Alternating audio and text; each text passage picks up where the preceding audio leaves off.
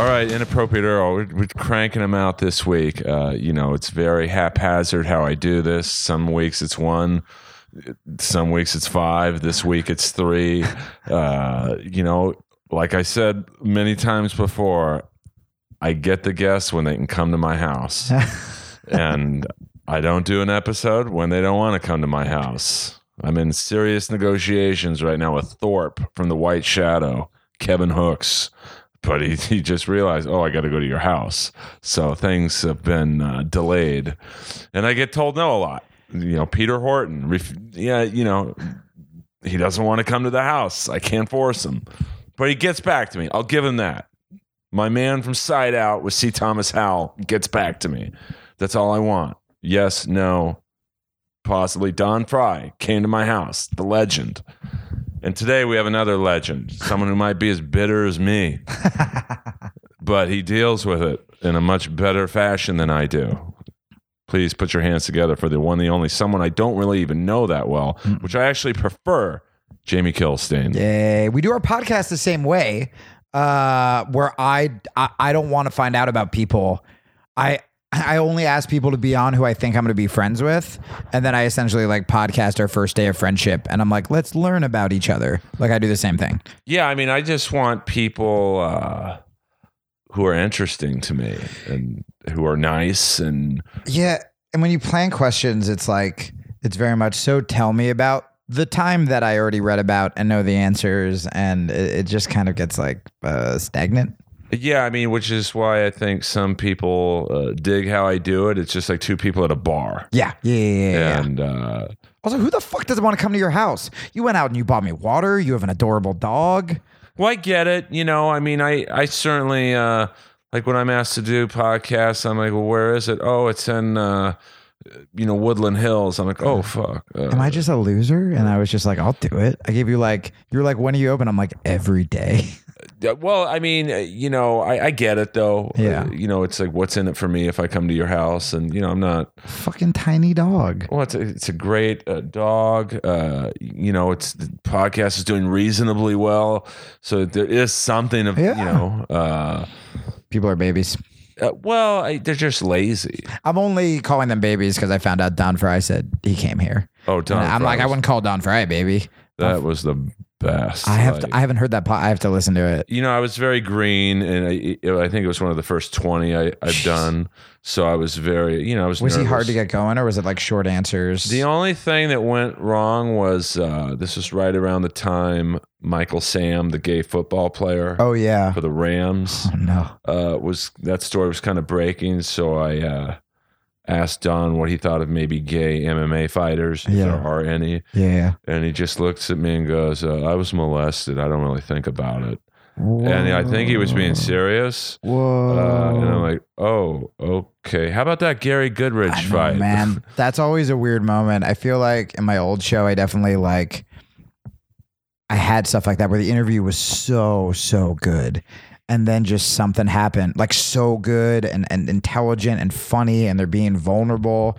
And then you just say something and they're like, yeah, well, you can't have faggots on the street. And you're like, what? And you have to just nod and write down the number for where you're going to erase it later before you don't. I don't delete. I think I've only had to do it 2 or 3 times. I think one guy just went on this tangent about how he's if I have a daughter and she's out of line, just talking about he's gonna fucking beat the shit out of her.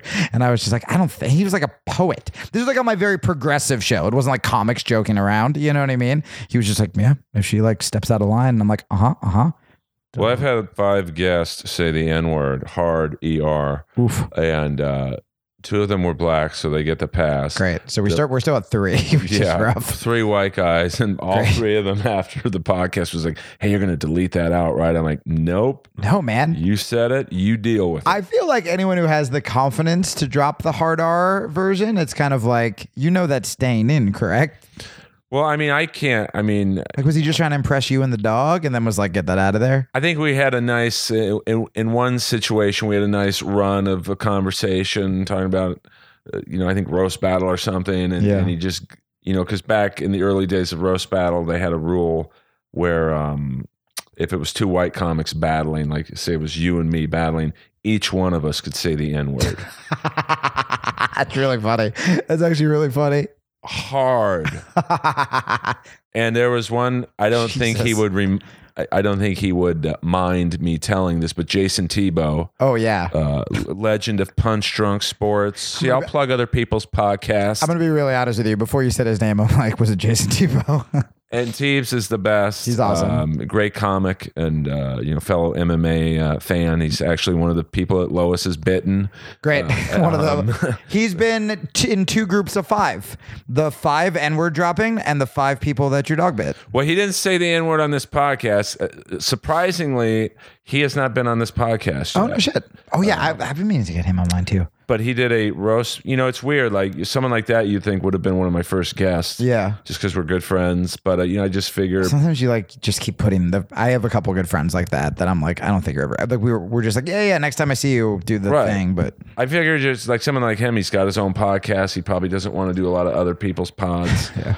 But he was battling Matt Nost, a very funny comedy store comic. Oh, yeah, he's just a comic, not comedy store comic. But and his closing joke was, well, we all know Matt's dad left him beat and his mom fucks.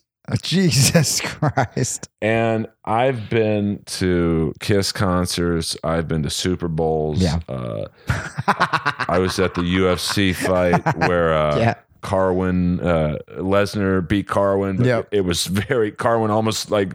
It was like this craziest fight. I've never heard a reaction to anything when T. I mean, the room exploded. Holy shit! So, that's back when Roast Battle was, in the wild days. Yeah, there's something interesting about. I mean, just sort of comics in general, because I stepped away from stand-up for a really long time because I felt like I just fucking failed, right? And I do this thing. One of the things I've been working on doing is if I feel like I failed something, instead of being like, it was a good run, I have to burn it to the ground, like in my head, where I have to be like, fuck comedy. All comics are awful. I've cut off ties to any comic I know. And I have to convince myself, or this is how I was. I used to have to convince myself that I'm self-righteously walking away instead of just being like, no, you plateaued or you fucked up or whatever. And so I got really deep into the sort of political world, and something happened the last couple of years where somehow liberals and comics started feuding. Where it was the whole rape joke thing with Tosh, and then there were alt comics, and then it was liberals who call out, anytime a comic says something, there'll be an article in fucking Bustle or some shit, and then and so on. And it wasn't until And I started buying into it. I started buying into it's just a bunch of fucking white dudes dropping the N-word. And then when my life fucking imploded, the only people who reached out to me were comics. It was Joe, it was Stanhope, and not just comics, edgy comics, comics who people would think are assholes, like Stanhope or Jim Norton, and people like that. And I just forgot, when you were talking about the roast battle and just how fucking edgy comics could be, I also forgot that they're also, at the same time, and I don't think a lot of outsiders, I mean, comedy fans know this, especially now with podcasts, but the sweetest, most vulnerable, broken people. And in a weird way, I think because comics admit how fucked up they are, that makes them more empathetic when someone's going through something really bad. Whereas my old crew, we're so sort of self-righteous all the time, and we're so busy casting people out on Twitter that when one of our own goes down, it's just, you just look out for yourself, and you're just kind of not really the progressive you say you are, but just sort of cutthroat. You know what I mean? It's the opposite of, I think, what a lot of people would assume. That was a weird tangent that came from Jason Tebow saying the N-word, but I think you know what I mean. And winning the roast battle. Winning. Good. He won based on that joke. Goddamn right, he won. But I don't even reply back to people on Twitter. Like, No, you can't. I mean, I see Chris D'Elia do it all the time. It's like one of the funniest things. He's really good at it. I feel like he's like, it's only every once in a while. It's a fucking hard reply, and then He does it a lot. Like, ever since I saw my Reddit on my battle with Jimmy Carr, yeah, and because a lot of people were pissed that I beat him. Why? I feel like my role on Roast Battle is the perfect MMA analogy I think has been Askren. Oh yeah, that's a great analogy. Well, it really is, because it's the equivalent of the UFC saying, "Hey, we're not going to sign you, but you can fight all of our fighters." And also, I'll add to that analogy. Everyone who knows about fighting loves him, right? I mean, whereas like dumbasses who don't are just like, meh, he's like boring. Yeah, exactly. When it's like, no. He's incredibly innovative and exciting and aggressive and tactical, and Oh, I love watching him fight. So good. But it would be like if his first fight. All right, you want to fight our guys? You're gonna fight GSP in Montreal, right? Then he beats him. All right, well, you want to prove how tough you are? You're gonna fight McGregor in Ireland, beats him. All right, we're gonna give you Khabib in Russia, beats him. Yeah, and that's how I was with Roast Battle. Like, it's just I kept beating all these people they wanted to see win. Yeah, and it's like, well, don't get mad at me. No, hype you. Like, I mean, that's the thing with Askren, where it's just like, why aren't we hyping? Same with Mighty Mouse right now. I mean, Mighty Mouse is fighting this Saturday.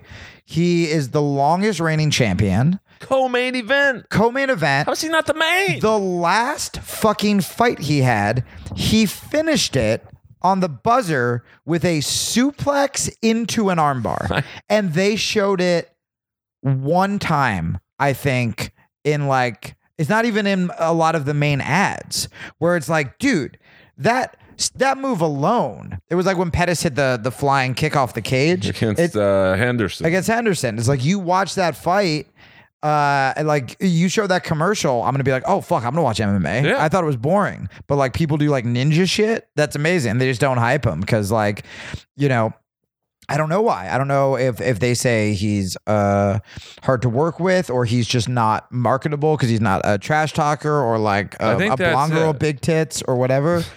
I mean, I think in his case, he's just kind of boring. Like, he's the best at what he does, but like, as a person, you mean he's boring? Yeah. I mean, at least in interviews, I've never met him. Right. He might be the funniest guy. But what's crazy is, like, even fight wise, he's not. Every fight he has won, not only in like a different way, but almost with like a different style. Like the last time he beat Henry, it was all knees. He kneed him once, and Henry was like, huh. And then he's like, all right, I'm just gonna finish this with knees. Just knee to the body, knee to the body, knee to the head, done. He's beaten other guys by being like rangy. He's beaten other guys with his wrestling. He's beaten other, like, it's every time it was like John Jones, just a tiny version. It's like, oh, every time you watch him, he's gonna do new shit. So like, fuck hyping the personality. Have him be like the quiet killer, then book him against loudmouths and have him just be tactical and beat the shit out of him. And I also think, I totally agree. But I think in that weight class, there's really, I don't know, like I just, Cejudo's a great fighter, but I'm just not really interested in. No, I think after I mean, I don't know when this is going to air, but I think after that fight, in about 1 hour. Oh, great. Okay, so on the fight Saturday, you need to professional wrestling it and do what you did with Brock. And Mighty Mouse wins the co-main event. Then fucking TJ wins or Cody wins. Bring Mighty Mouse into the cage, and then you book your super fight off of that. Yeah, that's how you do it. Get him his payday. Although, I'm a huge pro wrestling guy. Me too. We have to talk about that. Well, I mean, I've loved, I don't like the current product just because it's boring. Okay, I'm so fucking glad you said that. So I was obsessed with professional wrestling. I hitchhiked to meet Mick Foley and Al Snow. Dude, I pretty much got like catfished by a fake Mick Foley. Like, it is shocking that I haven't been like raped, molested, or kidnapped. Like, the shit I used to do as a kid is ridiculous. Like when AOL came on, there were all these wrestling chat rooms and stuff. And I like wanted to be a pro. Like I literally remember having a conversation with my dad where he was like, what if comedy falls through? And I was like, I'm going to be a pro wrestler. Like we had like our backyard wrestling. We wanted to like film it and like send it off to like indie, because I grew up in Jersey. So like I went and trained. Stevie Richards had a school in Pennsylvania. Like I was convinced I wanted to do this. And I was talking to this Mick Foley guy on AOL. And I don't know how he convinced me it was Mick Foley. I think I just wanted it to be so badly. And he was like, he gave me my backyard wrestling name. He was like, all right, you do martial arts, so we'll call you Hardcore Don Lee. And I'm like, again, as I say this out loud, I was like, clearly I was talking to a sex predator or something. And before I met up with this guy, thank God, because he was like, I can train you and all this stuff. That's when Foley and Al Snow were doing like some signing in like Levittown, Pennsylvania or something. And my brother and I hitchhiked. And I remember I went up to him and I was like, he was like, what's your name when he was signing it? And I was like, well, you may know me as Hardcore Don Lee. And he was like, no, I don't. And I was like, oh, we're talking online. And he like America Online, like me and you. He's like, oh no, that you have to stop talking to that person. He's like, that's not me. And I was like, oh, okay. And then I had like a picture of me looking sad and him together. It was when you take like Polaroids and they just hand it to you.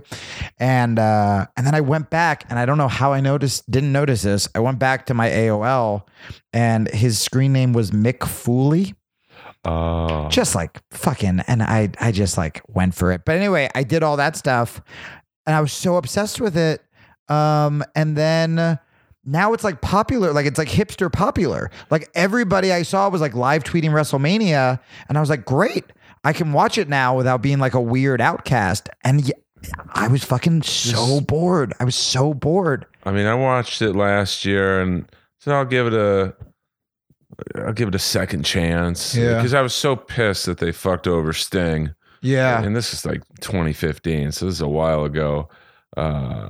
You'd think, if you're going to give anyone like their props, it's that motherfucker. Been in the business 30 years, was loyal, which his loyalty actually hurt him, because I'm sure Vince McMahon was like, fuck this guy. Yeah, so I stopped watching by then. I feel like my big screw job of the generation I watched was the Bret Hart WrestleMania spit in the face Shawn Michaels Iron Man match. Like that was the generation I was obsessed with. But then I stopped watching, I think, after like NWO, I was like super on board. But then, all the Sting, I missed all of that. So they just like... Well, they brought him in, and it was like a big deal. Like he was the only guy to never jump ship. Right. And so he's really the last guy or girl, I guess maybe Rousey later, but like where you could be like, oh my God, he's here. Like, right. I never thought I would see him. Right. So they have him fucking job out to Triple H at WrestleMania, which made zero sense. Yeah. Just like give him in his first match. Like just give him one win. Right. And then have him lose to Seth Rollins 2 weeks later. Yeah. I mean, Jesus Christ. And it made no sense for Triple H to be the first guy to fight him. You totally could have had like Randy Orton do the legend gimmick. Yeah, like, I beat this guy, blah, blah, blah. And then Sting drops down and goes, well, you didn't beat me. Ugh. And, you do a little program. Yep. And instead, and he looked like he had like bald spots everywhere. Like he looked like a St. Jude's commercial star. No. And it, it's just like Rousey's getting the treatment. Yeah. Like she's doing great. She really is. But like she should not be treated better than Sting. No. Initially. No. So, but I watched last year's WrestleMania. All right, my feelings have subsided, even though that's what got me originally on Piper's podcast. Oh. Because, he used to come up to the Comedy Store. Right. That makes sense. And I think I was doing a set about Sting. Yeah. Which tells you why I'm going on at, fucking 1:45 in the morning. It's like, dude, come on my podcast and talk about it. Because I really was pissed. Yeah. And then it went so well because I think he liked having someone else be the bad guy. Right. He was 60. Yeah, man. You know, he mellow out, and then he was like, "Well, just keep coming on." What the fuck was? I feel like I've met, as of you, very famous people in comedy and acting and music, and I feel like if I met like a professional wrestler from like my generation, like if I met Piper or like any of those guys, there was something about like growing up with them thinking it was so real I was talking to my little brother about it today, and when the NWO first happened, I mean, I was older at this point. I was maybe even out of high school. And they stormed the WCW, and then the Hogan turn. I mean, pretty much 24 hours a day, I was thinking about that. Like, not just on Monday nights. I was just like, my life revolved around that. Like, it was so fucking real to me that I'm like, I feel like if I met like a Shawn Michaels or I don't think I would be composed. I think I'd fuck up. Well, I mean, that was like wrestling 9/11 when Hogan, oh yeah, like dropped that second leg on Macho Man. It was like, oh fuck, man. I mean, Dude. there was a guy in the front row crying. The guy, I'll never forget. He had an ECW shirt on. Yes. And he had like he looked like he was from Jersey, Italian. Yep. And he was devastated. Yeah, man. I mean, because they really did a great. Another thing I don't like about today versus like back then was today the storylines are rushed inside of 2 weeks. They're rushed, and the interviews seem very long, right? The like in the mic, it just seems like it's like, I think that's why I don't like it. It just seems like 10 minutes of bad stand up and then very short matches. Yeah, it's like if you look back even before the NWO, like a guy like Rick Rude, or you know, the Four Horsemen, like the old school, like they were in a weird way better actors to me because you really hated them. Yeah. I don't hate Seth Rollins. No. To me, he's kind of funny. Well, that's the thing is there's also that kind of like, I think maybe because they do have like more mainstream, or it is kind of like hipster ironic cool to like wrestling again. It's almost like the bad guys are very like wink and nod. Like it's almost like too clever for their own good. I mean, Jesus Christ. I remember, and this wasn't I'm not saying this was like a good or clever angle. This was definitely like a little jumping the shark, but I will never forget Big Boss Man breaking into the Undertaker's house and was like, "I'm coming for your mom," right?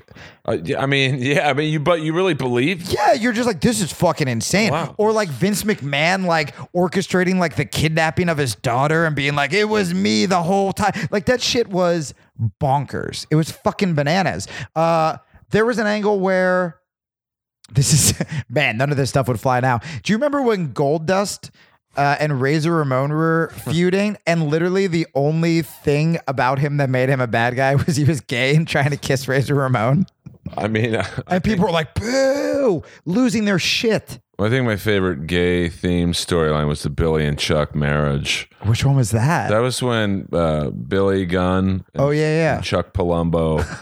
This was such a big storyline. I remember the Smoking Guns. I don't know Palumbo. They were going on like Good Morning America. It's like the first gay, like openly gay couple in pro wrestling. I mean, they really hid the storyline, and then they had the gay wedding where Bischoff was the minister, but you didn't know. Yeah.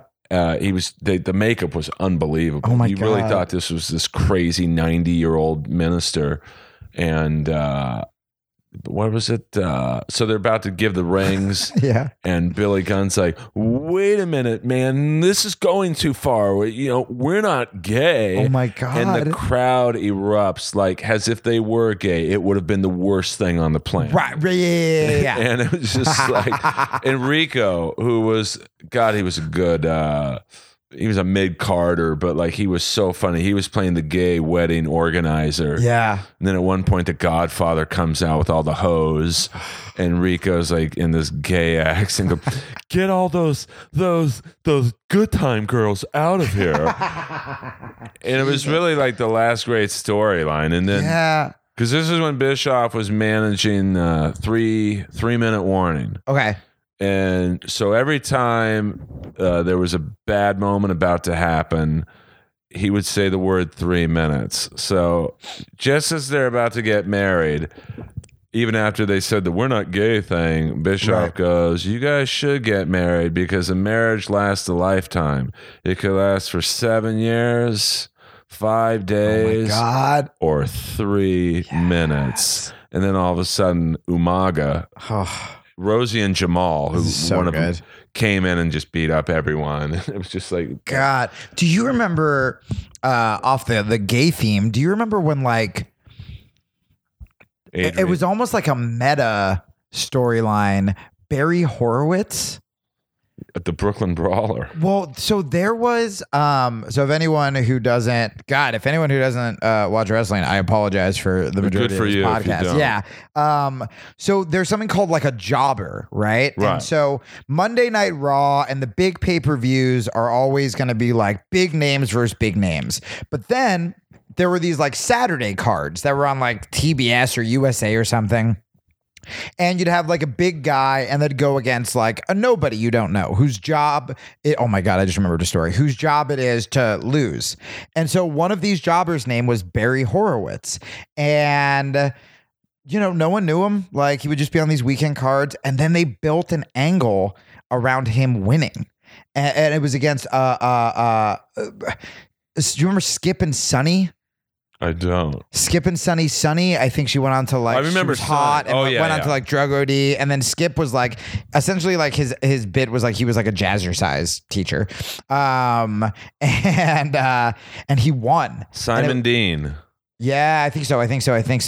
And then Horowitz won and they built him up as like, this wasn't supposed to happen. And it was almost this like meta angle of the jobber beating the system and becoming like a real wrestler. And he's just no catchy nickname. No, he just had blue tights and his name was Barry Horowitz. No backstory, nothing. And he won. And then they tried to build that up. And I just remember fucking being obsessed with it. What's like when they made Norman Smiley the Wiggle. Yeah. He was the hardcore champ, but he hated violence. So it was really, that was more of okay, this is like stupid. I used to go to those like ECW events, like, and there was again, talk about things that couldn't happen now. I mean, the Dudley Boys would just grab the mic and like find someone in the crowd and be like, "What are you gonna do, you fucking faggot?" I mean, just go hard. Like, and it was, and people would just in Philly bingo halls and stuff.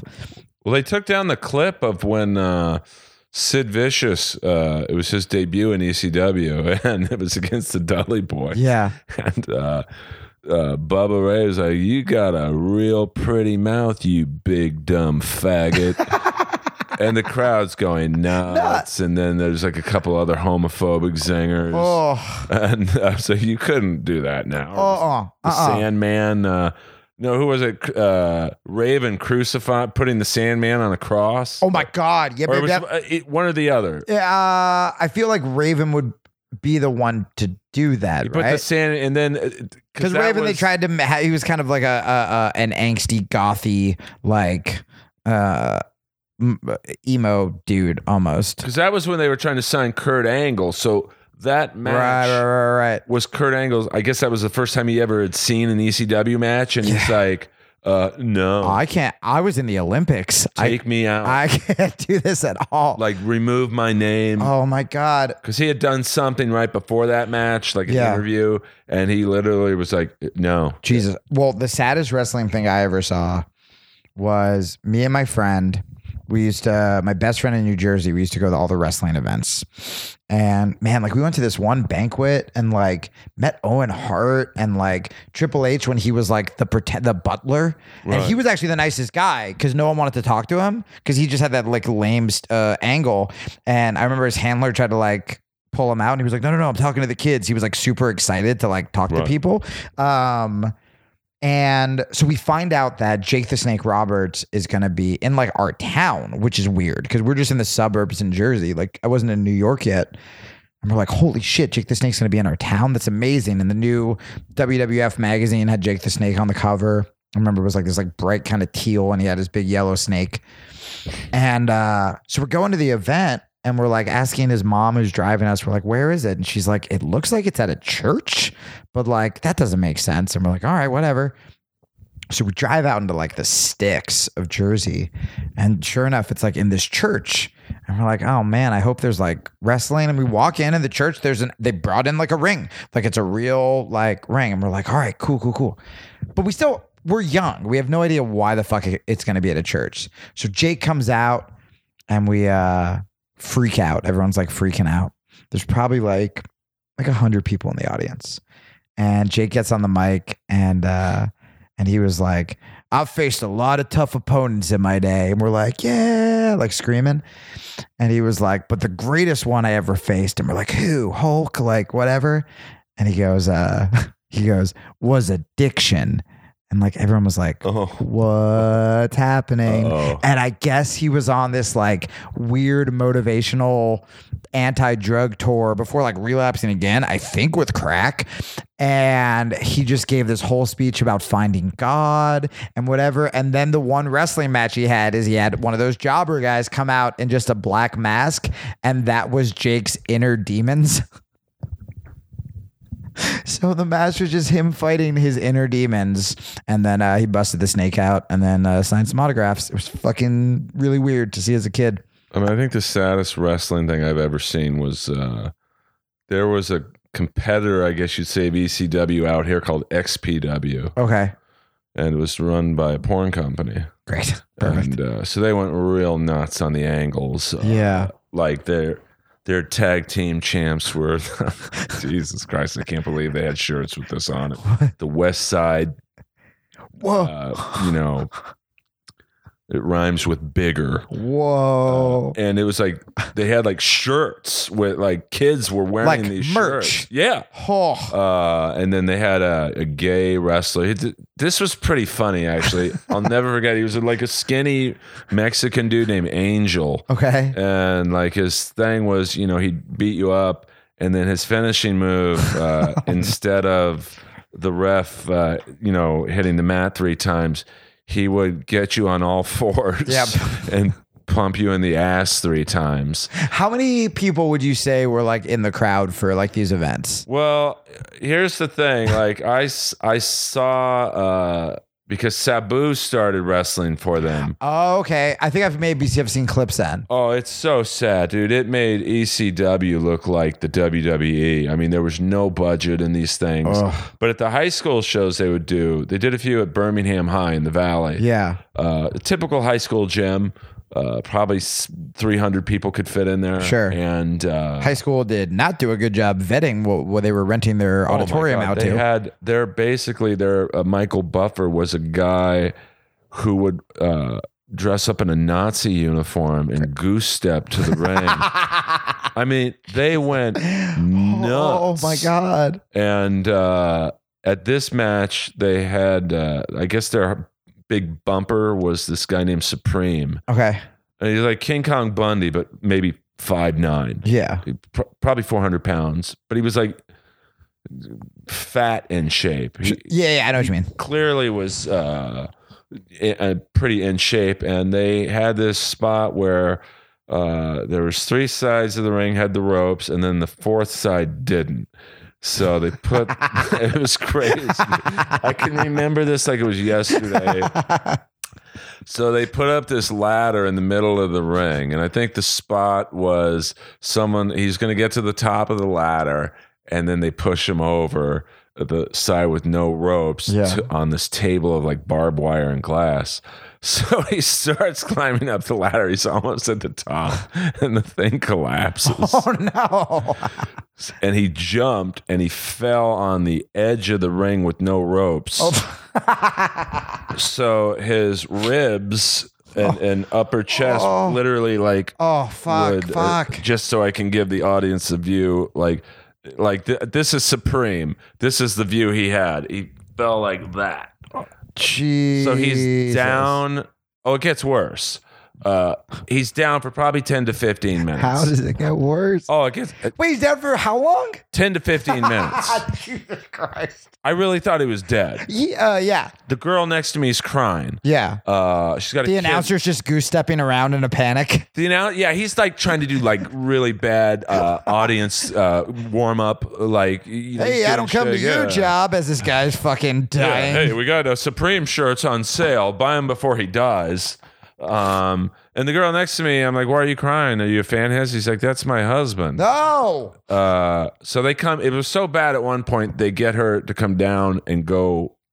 He was either unconscious or he couldn't move. They're like, maybe your voice will. Yeah, it's something. And she left a kid next to me. And, Sure. You seem trustworthy enough. Well, in that crowd, I was. Yeah. No, yes. I mean, I was the second best looking chick in this crowd. So 15 minutes goes by. He gets up. He gets back into the ring. And they find an even bigger ladder.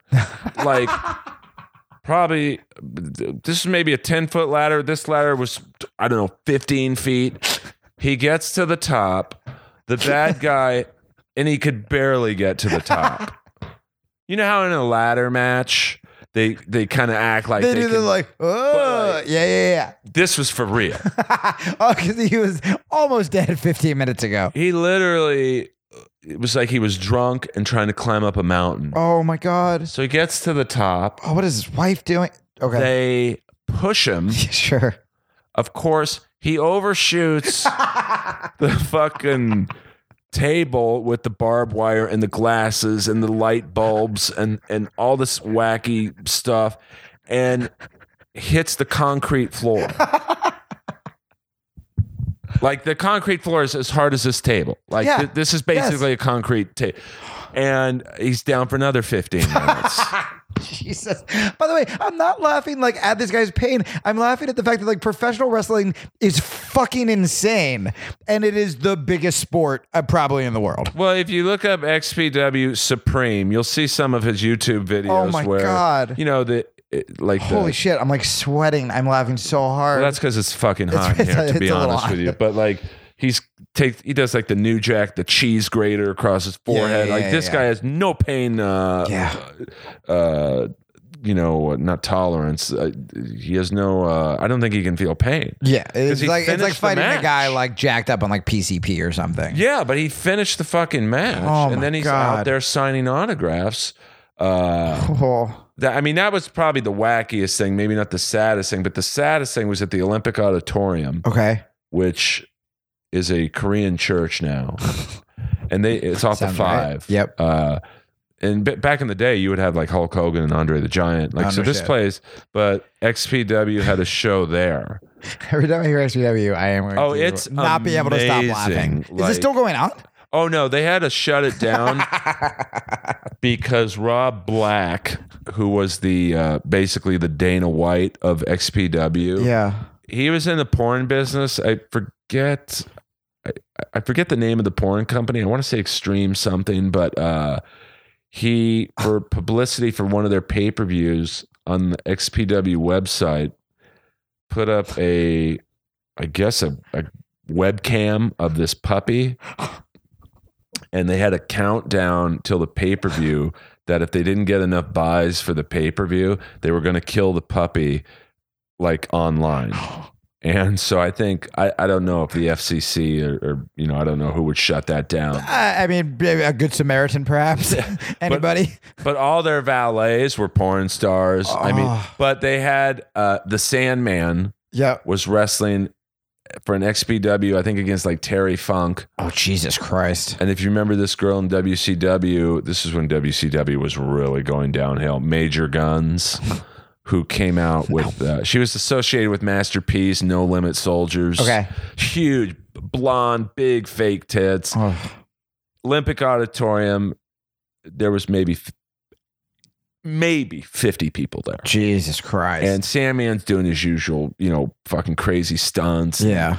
It was like, wow, this is like watching a road comic, like, Yeah. Or like someone you used to see on Netflix or Comedy Central. Playing like a Comedy Zone. Or, Sal's Comedy Hall. Yeah. Like, I mean, I was like sad. Yeah. Hey, do you talk about I it's your show. I don't want to like Dude, crossover. please. But yeah, It's a so crossover show. So what's your stand up? Because we have not met until Where I just gonna sound crazy. I remember talking to you at Sycamore Tavern.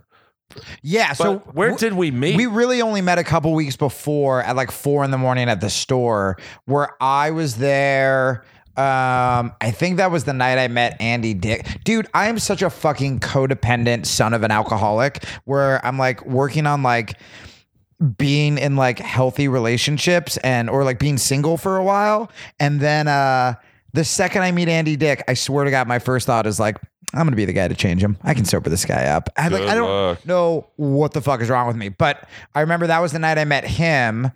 And then it was like 3 a.m. and they were going out. And on I'm the like, patio. We yep. met. And I was like, I will end up in a Andy Dick story, which I do not want. And then me and you met, and I think we were just talking about like some rock band, and I was like, oh, we'll probably be friends. And then I think I like followed you on Twitter the next day and looked you up on YouTube and saw sorry about like that. roast shit. No, it's so good. My stand-up clips on YouTube are atrocious. I think I just saw roast stuff. Oh, that I mean, I'm not ashamed of people seeing, but like, my I'm not very technically savvy, so Yeah. I don't know how to put some of my newer I stand-up know. bits on YouTube. I think the last new bit or new stand-up thing I have is when I opened for Jeff Ross in 2015. Jesus. And I mean, it was Irvine Improv, and Yeah. that's like a sweet. I heard those rooms are great. I like just started putting in avails for there. I mean, Irvine's great because it's like a mini amphitheater. It's fucking big. Really? They tape your sets and it's like all high quality audio, and it's kind of like Hermosa. Have you ever done Hermosa? Dude, if you ever need a 5-minute, I do. like a TV tape, I do. like I recommend that place for anyone who needs like a Conan tape. Yeah. Because it's high def audio and video. Like you look like you're on Conan. That's fucking great. What?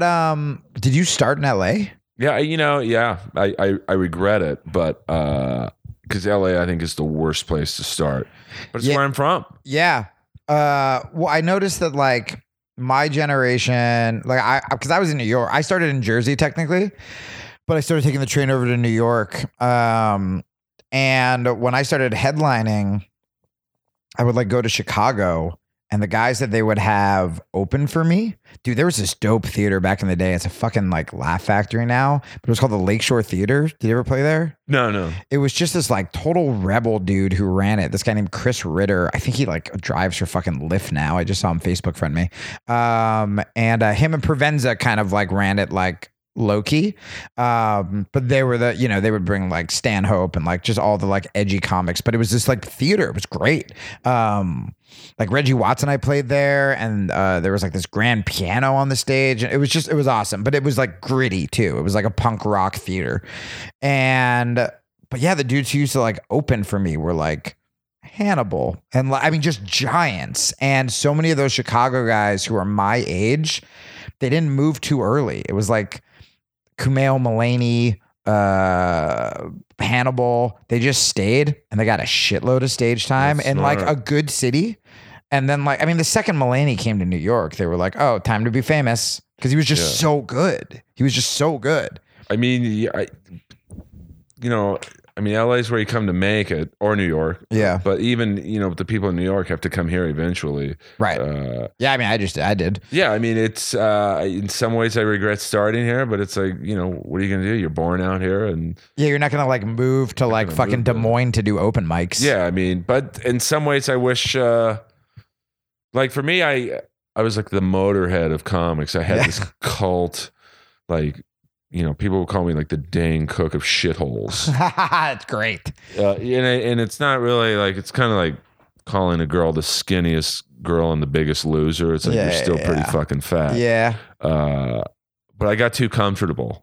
So that's what happened to me in a different way. That happened to me when I started getting like into the like SJWE overly PC like political world, the only times I would do clubs would be like a Montreal audition or whatever, but I started to like puss out where if people were like, shouldn't you be doing spots at like Stand Up New York? And I'm like, well, I could, but I know next week I'll be in front of like 50 vegans in Philadelphia who will literally clap at everything that I say. And I mean, I think at the time, yeah, I was doing jujitsu because the thing that really humbled me was like MMA and jujitsu. I think that just being involved in that sport, like you're used to like pushing yourself and challenging yourself. And I don't know if it's just when I was in New York, I was just depressed and suicidal and in a shitty marriage. And I think that the shows were like all I had.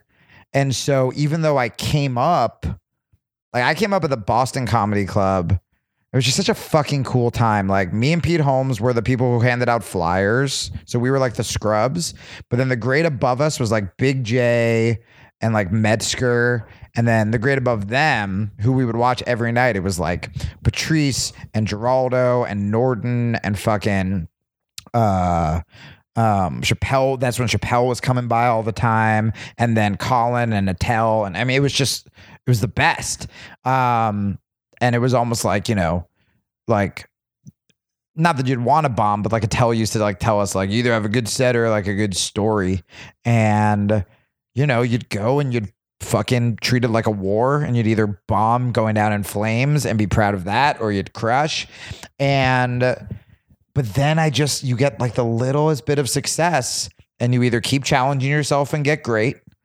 Or like for me, I just was like, yep, this is the only thing that makes me happy. I'm not going to risk bombing. I just became so scared of bombing that I stopped doing clubs. And I only went to that niche audience. And then when I lost that niche audience, I'm like, cool, I have nothing. Like I barely have chops because I'm just used to, out of the 15 years I've done stand-up, 5 of those years were probably just in front of people who would clap at everything. I would like that clapped or political joke bullshit, you know? But like, that's like what I want now. It's like I see how, you know, Rogan's tapped into like that audience that loves him. Yeah. You know, Tony Hinchcliffe, you know, was tapped into like the younger crowd that likes the roasty. Yeah. You know, but that's different. That's not what I was doing. What I was doing was like subconsciously pandering. I think. Like you found an audience that dug your shit. Right. That's what I mean. But then I morphed to them.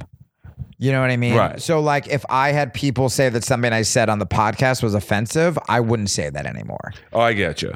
Or like I would be like, you just start writing jokes, especially with politics. I started like writing jokes by topics. Right. Where I'm like, well, I don't have an abortion one, or I don't have a vegan one, or I don't have and it would just be like this like checklist of like, you know, it was like a progressive like hostage list. It was awful.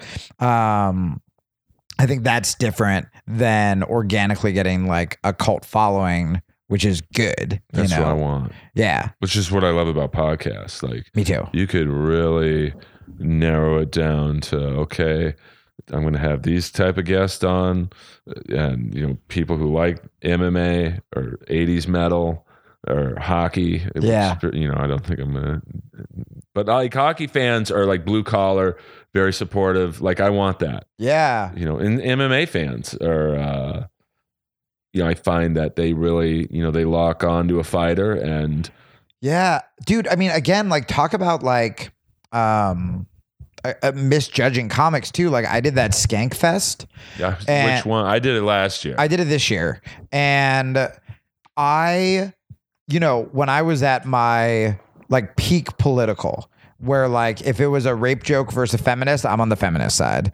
You know, I was friends with Lewis and all those guys, but like they understandably turned on me, and I had. But why? Like I don't know that. I mean, I don't. Just like, because I was just like feminist over comic. That was it. Like Rogan and I got into it before we became friends again, where I'm like, I was like the comic who was like.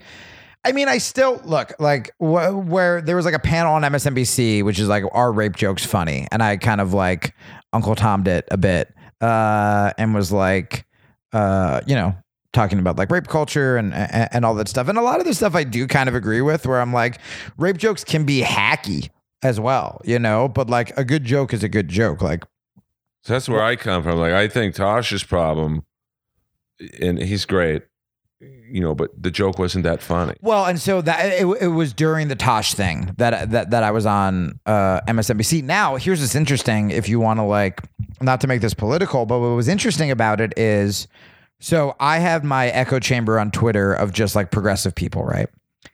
And when I went back on Rogan's in November and we were like joking about it and kind of recapping like our little fight about it, because we went at it about this. All I heard, the only headline that my side got, and this is what pretty much all I'm talking about. I mean, this is what I'm talking about on my podcast a lot, is like this bullshit, like tribalism. Was all we heard was Daniel Tosh said to a sad lady, it would be funny if you got raped 5 times or whatever.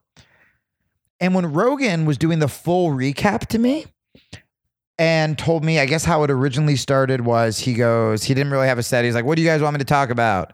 And some guy goes like, rape. And he goes, oh yeah, because rape's so funny. We can talk about like the shame. We can talk about, and that part was actually like a really fucking smart, subversive, if you want to say, like rape joke, right? But I didn't get that part. The only headline I got was Daniel Tosh tells girl he should get raped 5 times. And that's why like this whole like clickbait online, only read the headline culture is just such garbage. And then now you're seeing it's ruining people's careers and lives and, you know, all the stuff. So, so that was kind of the side I was on. And so obviously the Legion of Skanks people, not the most intersectional feminist lot, Heavily male, very heavily male, heavily bearded, heavily in general. And man, when I went to do Skankfest, I was like, almost ready to brawl, where I was like, because now we're all friends again, and like Big J I've loved forever. He's the best. Dave, he's one of the funniest fucking people on the planet. He's such a sweetheart and a good dude. Just such a good dude. Like, you never know what a big comic he is, because he just sits there and talks to you like you're at a Phillies game. Oh, he was doing that with like fans who would come up with him. Yeah. He would just like getting them in on the bits, not shitting on. There have been comics I've gone up to that I'm like, it's instantly weird, and I'm like, sorry, and I would leave, you know. But Jay's just so warm and great, and so is Lewis, man. So they invited me this year, and I went, and like I assumed it was literally going to be like a banquet hall of rapists, and they were all fucking like sweethearts, man. It was just nerdy misfit comedy fans. That was it. I mean, and that podcast blew up so fast, where like they were playing the Creek last year, and this year it was like a 3-floor like rock club theater, and they sold it out. Oh, it's like when I walked out to the patio last year, and it was just like hundreds of podcast and comedy fans. I'm like, this is my fan base. Yeah. Like, not mine, but like, this is what I want as a fan base. I see that sometimes too. Like it was like, I'll never forget the visual of oh, what's out here? Oh, it's the patio. Everyone's smoking weed. And it was just like, wow. So like, what's stopping you now from getting that audience? Is it like, are you comfortable with just like late night store spots, your own podcast? Are you like, because my podcast originally grew, and we made a crazy living off it, and we had no ads. This is not my new podcast. I mean, Please like, let me know how that's done. well, it was a cold audience. Right. So like my podcast now, I'm like, I literally have to rebuild and get a brand new audience of fans. Like I was telling you before the show, when I went on Rogan's, like I didn't have the podcast because I didn't want to promote anything. I wanted it to be like sincere. And now I'm just like, you fucking idiot. Like I should have had the podcast up when I did it, but I'm still kind of glad I didn't. But I think the only reason I pulled that off was because it was before every podcast had a Patreon and every comic had a podcast. And I mean, it's definitely a crowded field, but I think I still think it's possible. Like comedy, I think if you're good at what you do, Yes, it will in some capacity happen for you. me too. You know what happened? It's like someone asked me recently, what's making it? And it's like, it was like, well, I'm sure to an open micer, I've made it. Oh, yeah. I remember going up to Tom Papa when I was doing a guest set at the Stress Factory. And I was like, man, all I want to do is just make a living as a feature. And he laughed at me. But like to me. But like that was huge. Like yeah. $100 to do 20 minutes. Holy shit. And hotel and free drinks. And probably pussy. Yeah. Like that, dude. I mean, free. Right now, I'm restarting and I'm just like, oh, I would kill. And I headlined for years and I would kill to go back on the road with like a good comic as a feature. Oh, it was the fucking best. I mean, but I'm sure even to like to me, Rogan's made it. Yeah. Theaters, number one podcast in the world by far. Yeah. I mean, we're all trying to be number two. Yeah. Like literally, and probably three behind Rogan. Oh, dude, when you look at the whole fucking the charts, it's just the top 10 is just different episodes of his podcast. Like I don't think I've ever had an episode in that top 10. No.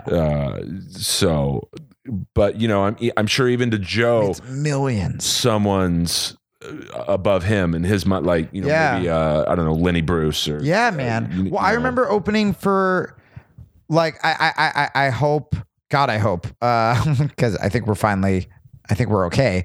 But I remember I was opening for Maron. Maron and Stanhope were the first guys that took me out with them, who were literally my two favorite comics, like when I was growing up. And to me, Maron was just the best comic in the world and like the most famous because I grew up seeing him. He had however many Lettermans and Conans, and he had his half-an-hour specials that I had like fucking memorized. And he was the first comic after 9/11 in New York I saw do a 9/11 joke and just crush. Right. It was so good. And I just idolized him. And I think we did the two heliums. And he just was so unhappy because at the time, maybe he was on Air America, but it would be a sold out room, but maybe only like 50 were his hardcore fans. But to me, I was like, you can't get farther than this. You're headlining. You've done all the shows that I want to do. Like, if you're not happy, I'm fucked, Oh, yeah. But then he got the podcast. And then I'm sure there was a point, and now he can be anybody, where like the podcast plateaus. And then you get Obama. And then like, are you happy or do you crash from that? Like, are you like, how do I top that? And I think if you can use that to be like, my goal is to constantly get better. If that's the way you frame it, instead of like, I will never be happy, then you'll be okay. But if like, man, I think you just like, if you can look at your career through the eyes of an open micer and be grateful for that while you're still trying to get what Joe has, I think that's the balance. Yeah. I mean, I just, but it's hard. Well, it's such a wacky business. And like, my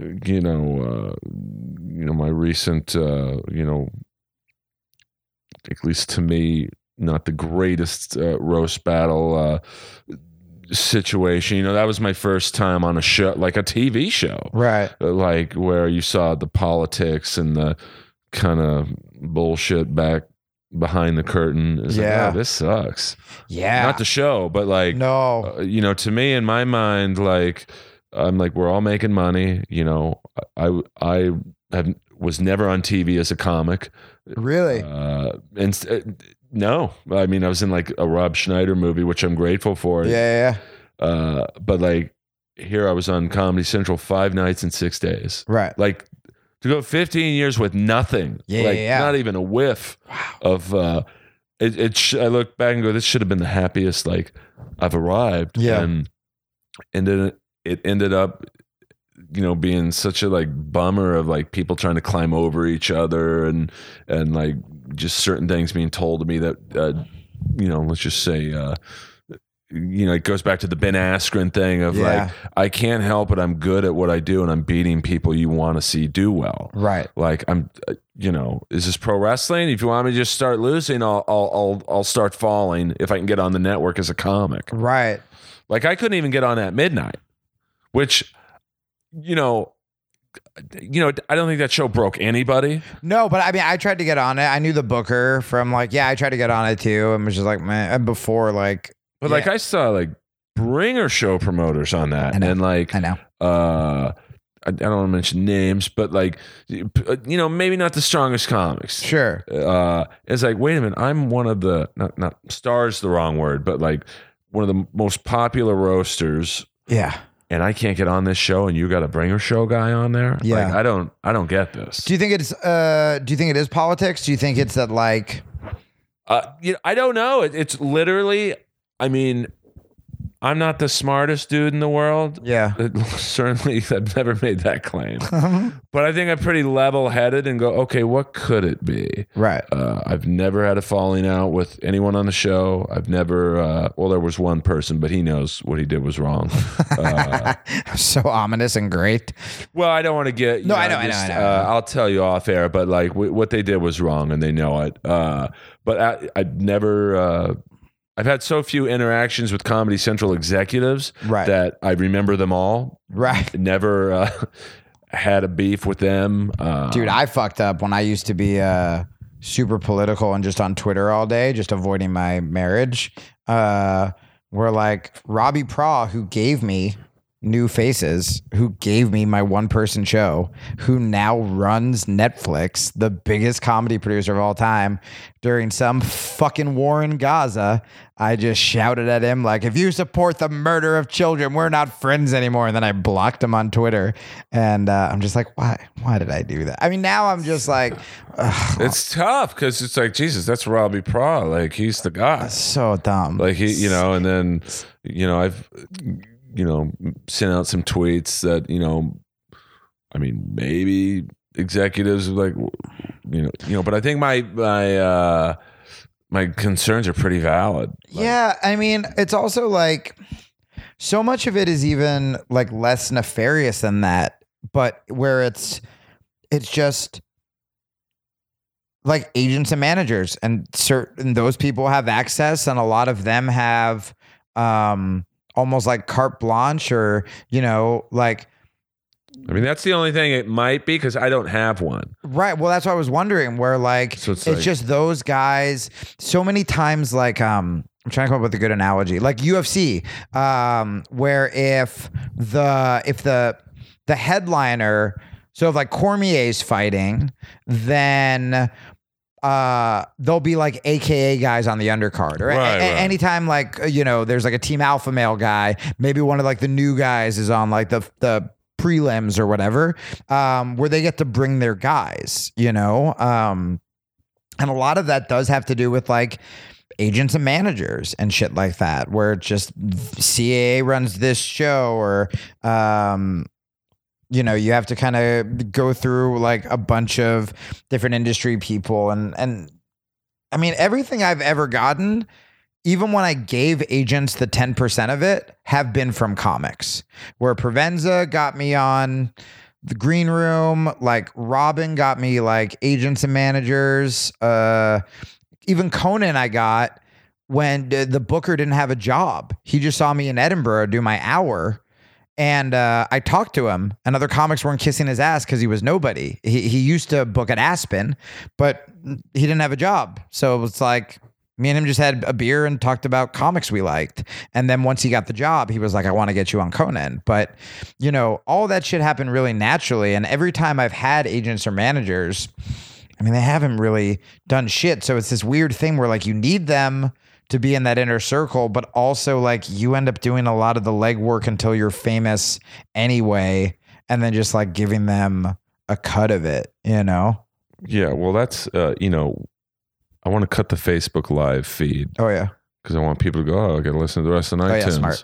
Well, we're being businessy, dude. I'm so bad at stuff like that on my podcast too. I know. I got to figure that out. For the Facebook Livers, where can they find you online, boss? Oh yeah, so Twitter is at Jamie Kilstein, Instagram is at Jamie Kilstein Podcast, and most importantly, I'm trying to promote the podcast, which is the Jamie Kilstein Podcast. It's on Stitcher and iTunes, and then I started a Patreon.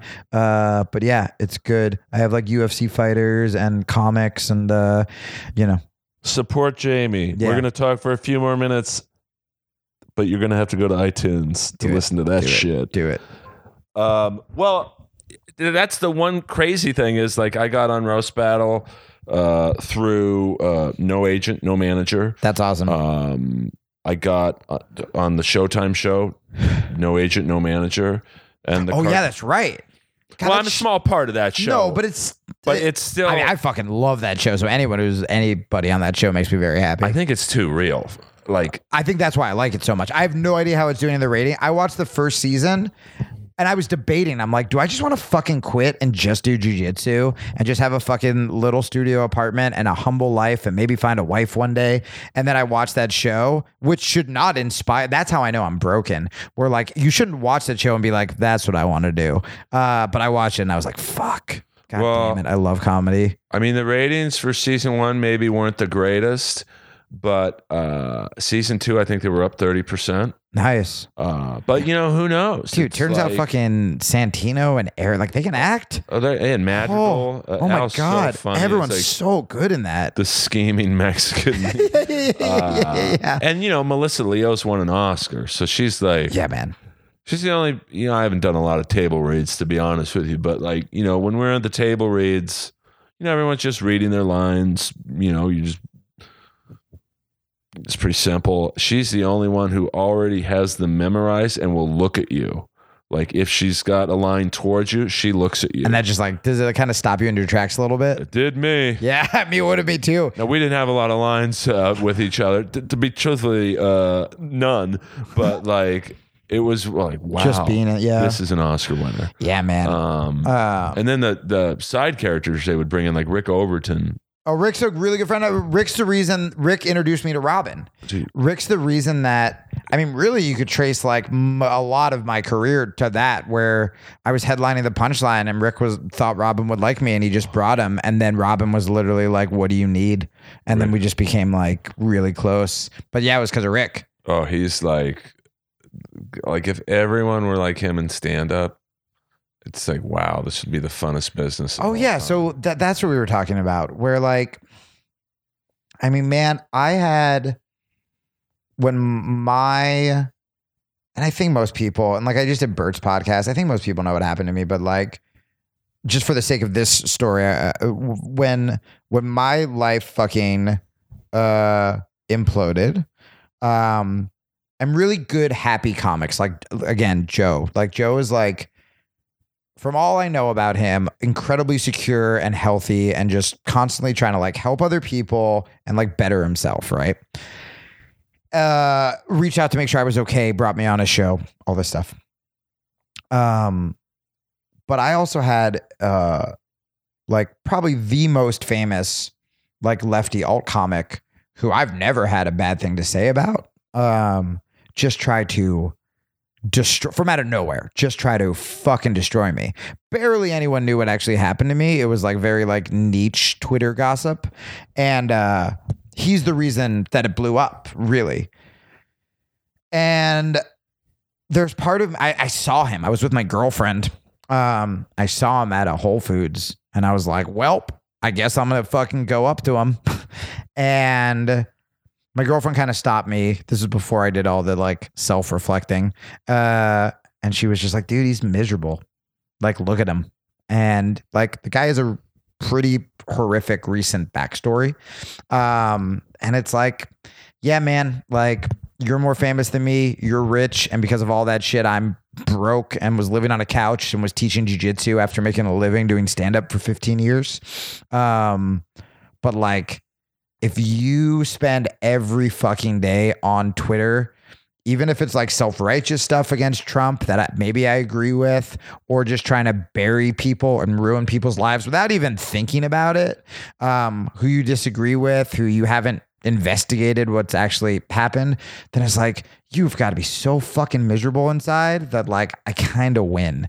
Or at the very least, I shouldn't bring myself to that place by like obsessing over you. Right. That's kind of what we were talking about, like off air too, where it's like, you know what, man, if you're not a Rick Overton, if you're so insecure about your stand-up, even though you're famous, even though you're successful, that you're going to try to bring people down, not bring people down who like legitimately did something wrong or like a joke thief or like fucking like, whatever.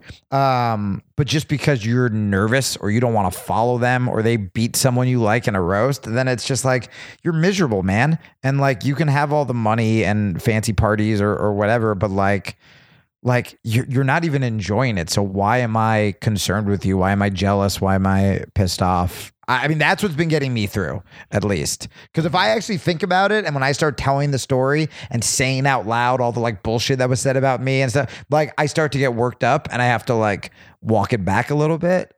Well, see, with me, like, I believe in doing that, like out of sight, out of mind. Like I don't go up to the Comedy Store and roast battle nights because there's too many people up there. That are like, rrr. Yeah.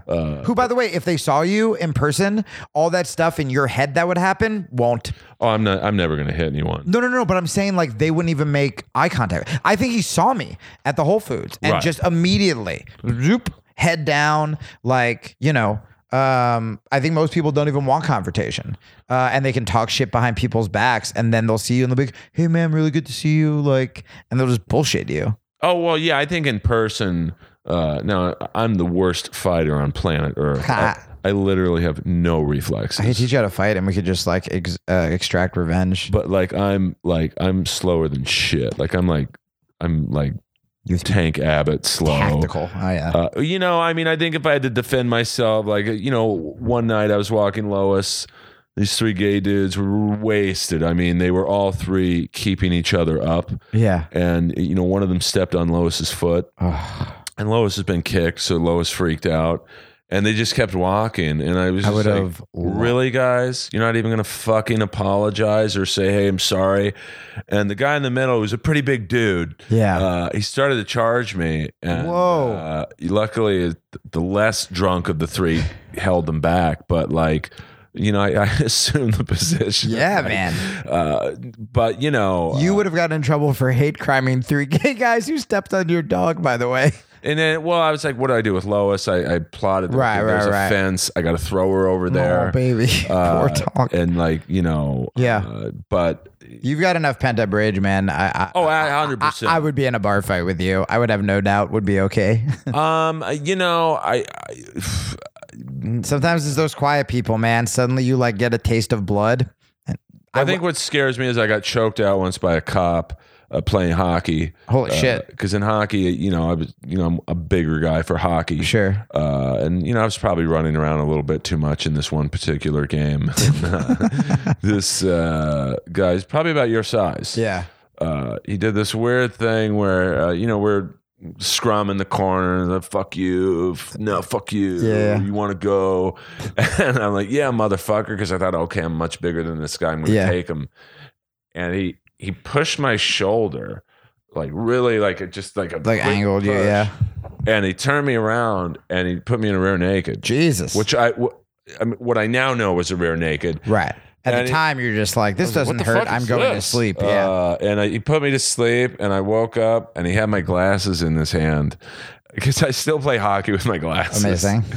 And I have these are really expensive because my vision is so bad. I have to have this crazy prescription. Yeah. It's 3 different prescriptions. Jesus. It's one here, layered, one there for reading, and then one here for driving. And I'm like, oh, dude, please don't. Those are $600. And he just looks at me and goes, don't run around again. I'm like, you got it, Chief. Oh, it's amazing. Well, wait, I think that tangent was my fault because I got excited about fights. But so you were saying... No, I love tangents because that to me is what people want to listen to. Oh, me too. But I really want to get back to, you were saying about how that you should have that out of sight, out of mind. That's why you avoid going to the Comedy Store. Like with Roast Battle in particular, and with I definitely don't want to hint at who this person is, but one of my last relationships, I would get constant reminders. Yeah. Like I got probably 10 messages today about Roast Battle. So it got me to thinking about it. Yesterday, 10 messages. Hey, why aren't you on it? Right. And then I was really confused. I was like, hey, I want to come see you. And he was like, oh, I don't do that. And I was like, what? The thing you're really good at, you don't do? I had one of the contestants last Tuesday. Well, fuck it, I'll say it. I don't think he'll mind. Dolph Ziggler's brother. Dolph Ziggler was battling Sarah Tiana. Okay. And they're good friends. Dolph Ziggler's brother was like, dude, when's your battle? And I'm like, I'm not on the show this year. And so it was just like, I was in a good mood. And then with the last relationship, one of the last, so I can cover up the anonymity. Nice. I still to this day get updates on her. Like even the other day at the gym, I'm a great workout, elliptical. I got my devil music on. Yeah. I'm watching Poison videos. Feeling good. I mean, it's my drug. I've never done a drug or drink. So working out's my drug. Yeah. And text comes up. Oh, hey, Earl, I'm with your ex and her new boyfriend. And I'm like, well, who the fuck would send you that? They didn't mean it. And, because they were on the road together. And it was like, it's just like, okay, I get it. But like, you couldn't have thought that was a good message to send to me. So then I started thinking about her and getting bummed out. Of course. And, it'd be like if I was with I'm assuming your ex-wife wasn't a comic. No, my ex-wife was but not to bring her up, but like no. I mean, no, but there was no romance. I'm actually saying that's a bad. But if you were like with my ex-girlfriend on a comedy show, the last thing I would do is text you, hey Jamie, man, hope we watched the Verdum fight, and hey, I'm with your ex, and she's with this boyfriend. He's cool, dude. All I've done, my ex who ended the relationship,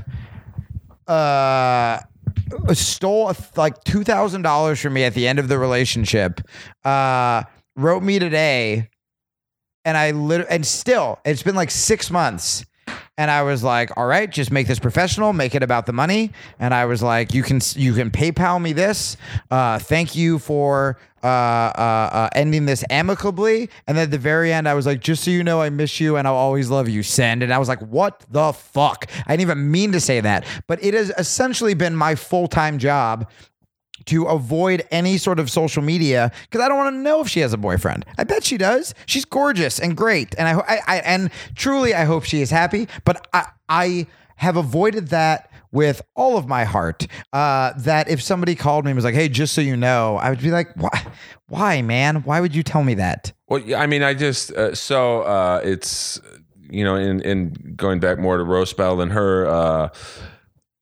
It's like, I'm sure tomorrow I'll get hey man, why weren't you at roast battle? It's like, dude, I haven't been on the show in a year. And then so it's just like I mean, if I didn't have this podcast, I would delete everything.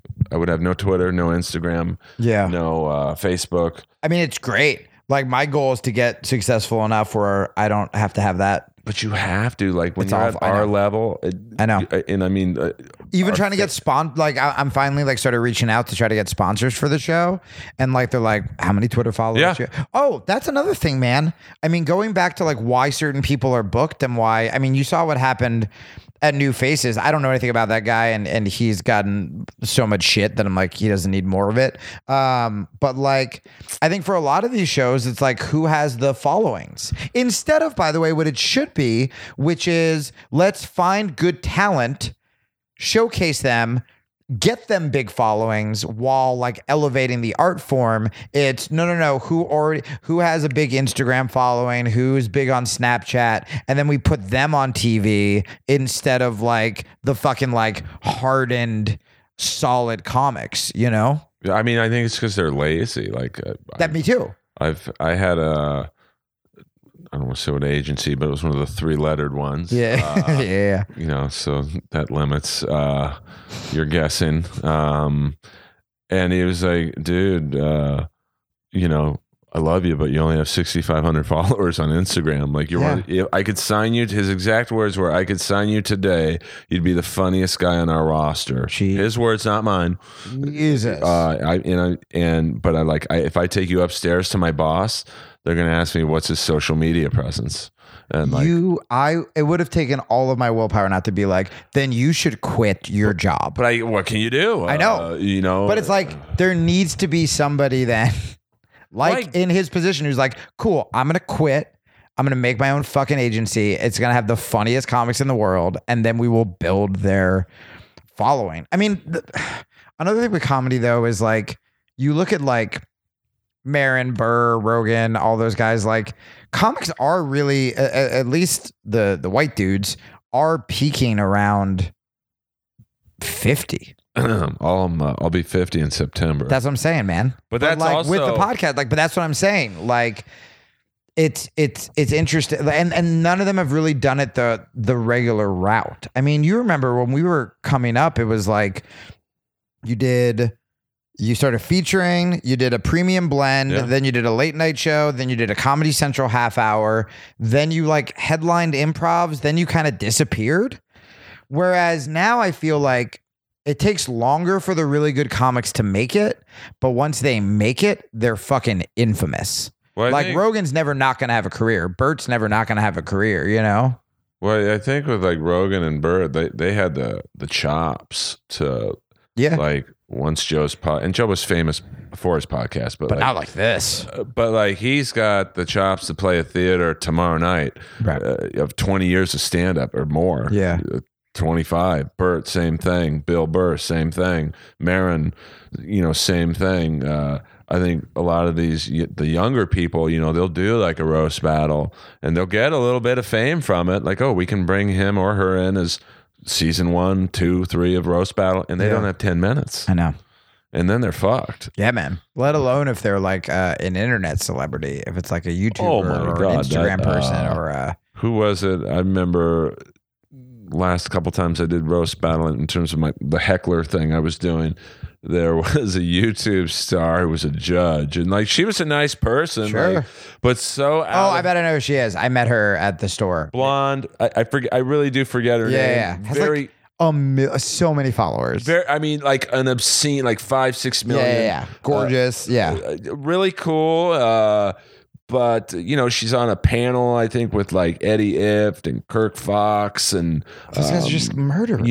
I think Hinchcliffe was up there, and I think Hannibal might have been up there. Christ. And Jeff Ross, and then I'm not putting myself on that level, but I'm across doing my bullshit. And she didn't even know she had to vote. Like she was a judge, and like Moses kept going, well, who do you like? And she was like, oh, I think they're both great. And that was and just over and over. It's like, no, you have to pick like one. Her beauty pageant answers. Yeah, and then it was like it finally, it took her 10 minutes to finally go, oh, I guess I like that one. We're like, well, don't vote for them. Like, oh no. And it was the same thing a couple weeks ago. There was an Instagram model up there, and Chappelle was up there, and she took the mic from Chappelle. Like, how'd the audience react to that? Well, I think they would have reacted okay to it if she said something funny. Right. But she tried to get a chant about Jeff Ross, and I forget what it was, but it was like she was trying to get the whole crowd to be like, Ross is the boss. Ross. And like Chappelle had a good vibe going, and it was just not good. But she would get an opportunity before you or I. Yeah. And there's also like now, like, I mean, even the people like I used to follow on Twitter, like there are a lot of people who just start posting like, really good Twitter. Bert and I were talking about this on this podcast. I'm just not good at Twitter jokes. But there are a lot of like people who will blow up on Twitter just by like really angry political stuff and then they go to do, God, every time I hear Joe mention alt comics who bombed at the store, I've never wanted to be like names. But like some of them like will be in the alt scene. It's like, they can't do more than 8 minutes. And if there's any sort of adversity, if they're not playing for a room full of like progressive hipsters, they're fucked. Well, I saw that a lot with all comics and roast battle. Like, when roast battle first started, it was probably anti alt. At least with the alt comics, they're like, oh, that's selling out, doing hacky. You look like Louis Anderson fucked Larry the Cable Guy. Yeah. But then once the show started getting on television and Comedy Central was around, now I really like your Larry the Cable Guy joke. Hey, Jamie, you want to battle? Yeah. So I find people lose their moral high ground if they can get on TV with it. Well, I mean, the opposite thing. You brought up Midnight, but it's like, do you think if Midnight was still on the air, Hardwick would have gotten that immediate backlash? It's like it was so easy for people the second it came out, before he even said his story, for people just to disown him. I mean, in that case, it like he saved emails and shit. So, I know. I never did that. I'm like, does everyone save their fucking text messages? I was like, my ex-wife was, or no, my ex-girlfriend was like, it's so shady you delete text messages. I'm like, I just don't like clutter in like my text. I was like, I don't save text for, you know, when people are going to like attack me 10 years later. But it was. Now you have to. Dude, now I do. Anyone I date, I 100% do. Because now the guys never believed. Rarely is the guy's side ever, believe. I mean, I had a case a couple years ago where I was in between girlfriends and, Comedy Store. I don't want to say groupie, but a Comedy Store voyeur. We started just having booty calls, a series of one night stands, whatever you want to call it. Yeah, friends with benefits, I guess. Great. And I was very honest with her. I was like, it's never going to be anything more. If you start doing this with other guys, just let me know. And if I start doing this with other girls, I'll always let you know. But she started to develop feelings. Yeah. And she sent me a series of nasty messages. I'm going to expose you. I'm going to say you did this. Happened to me. And, if I've done anything right in 20 years, everyone loves me. Like, even the people who don't think I'm funny, I think, are like, hey, Earl's here. Yeah, right. We don't want to see him go up, but like, yeah. He's here. But like, keep him here for the good vibes. Yeah, I mean, I mean, if I'm proudest of anything, it's that. Yeah. Even the guy who I hate. That's a big deal, man. I mean, in this business, it is to do it for 20 years. Yeah.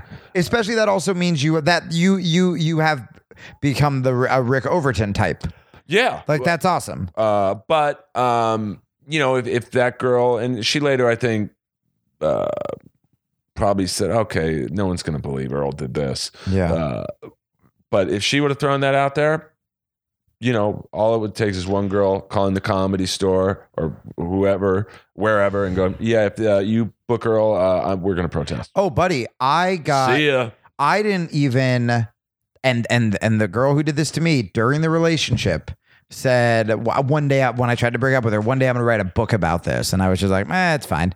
I kind of said this on Joe's show where I spent years in the feminist world, #BelieveAllWomen. If a guy said like, no, she's lying, she's just a crazy jealous ex, I'm like, you're just like saying women are crazy because you're sexist and you're gaslighting. And suddenly this shit happens to me and you're like, she's a jealous ex, and you're saying you're trying not to say the cliche things that you've criticized other guys for saying. But like, I didn't even get accused. I mean, even the word accused is so. It was a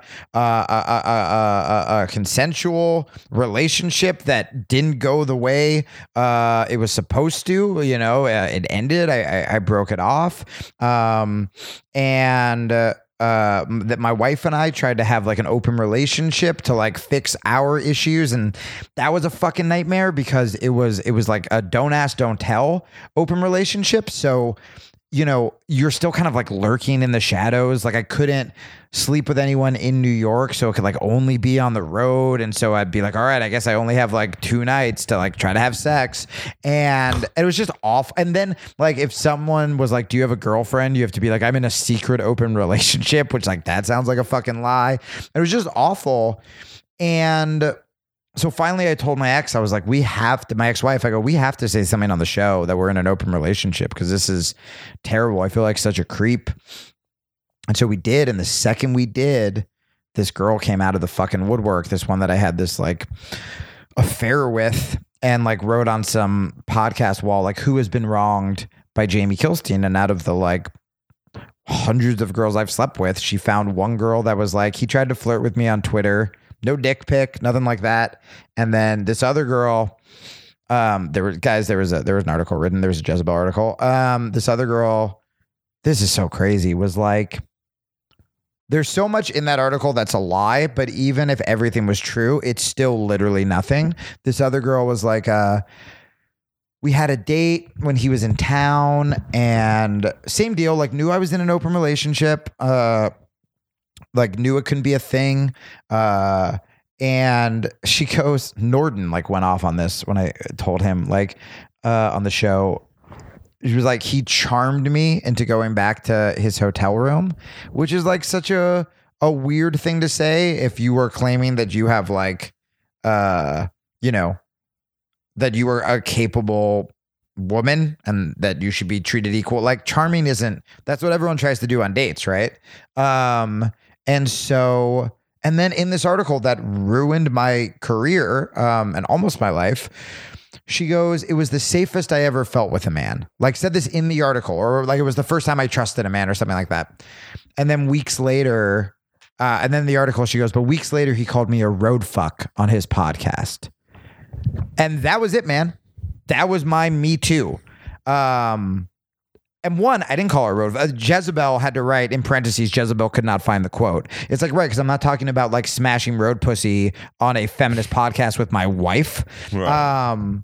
But even if I did say that, that's not emotional abuse. That's not predatory. That's not, certainly not rape or assault or fucking a drunk. Like, it was nothing. It was, I did everything right. I treated her. We didn't even sleep together. The article made it sound like we fucked. We didn't even fuck. But that story comes out. Said jaded comic, sad comic, goes on this fucking tirade because he's always wanted to be in the feminist cool club and like never really was accepted, and I'm an easy target with no power. Came back after me after I went on Rogan's the day everyone was disassociating themselves from Louis. He didn't do it from Louis because Louis is going to come back and Louis is going to have power. So how can he look cool to the woke crowd? He can go after me, who's like fucking suicidal and now has lost literally all of his money and ability to work.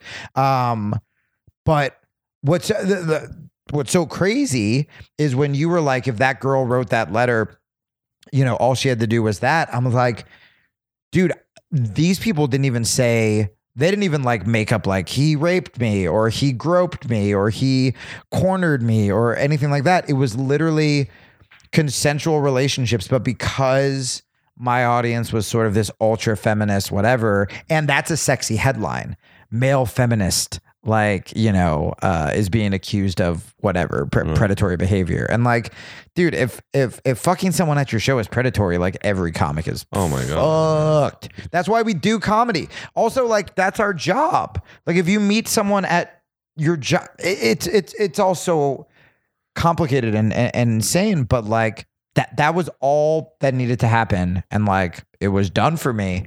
And now people's thirst for, and it sucks, man. It really even it especially sucks for the women who have legitimately like been raped or been assaulted or had stalkers or stuff like that. Because now it's like, if anyone who's just pissed at an ex is going to come out or hold this over their head, it's like people are going to start you can already see this backlash against Me Too, you know, and Me Too's done a lot of really important stuff too. So I don't know. It's just like, you don't, it's not overkill if it's happening. Correct.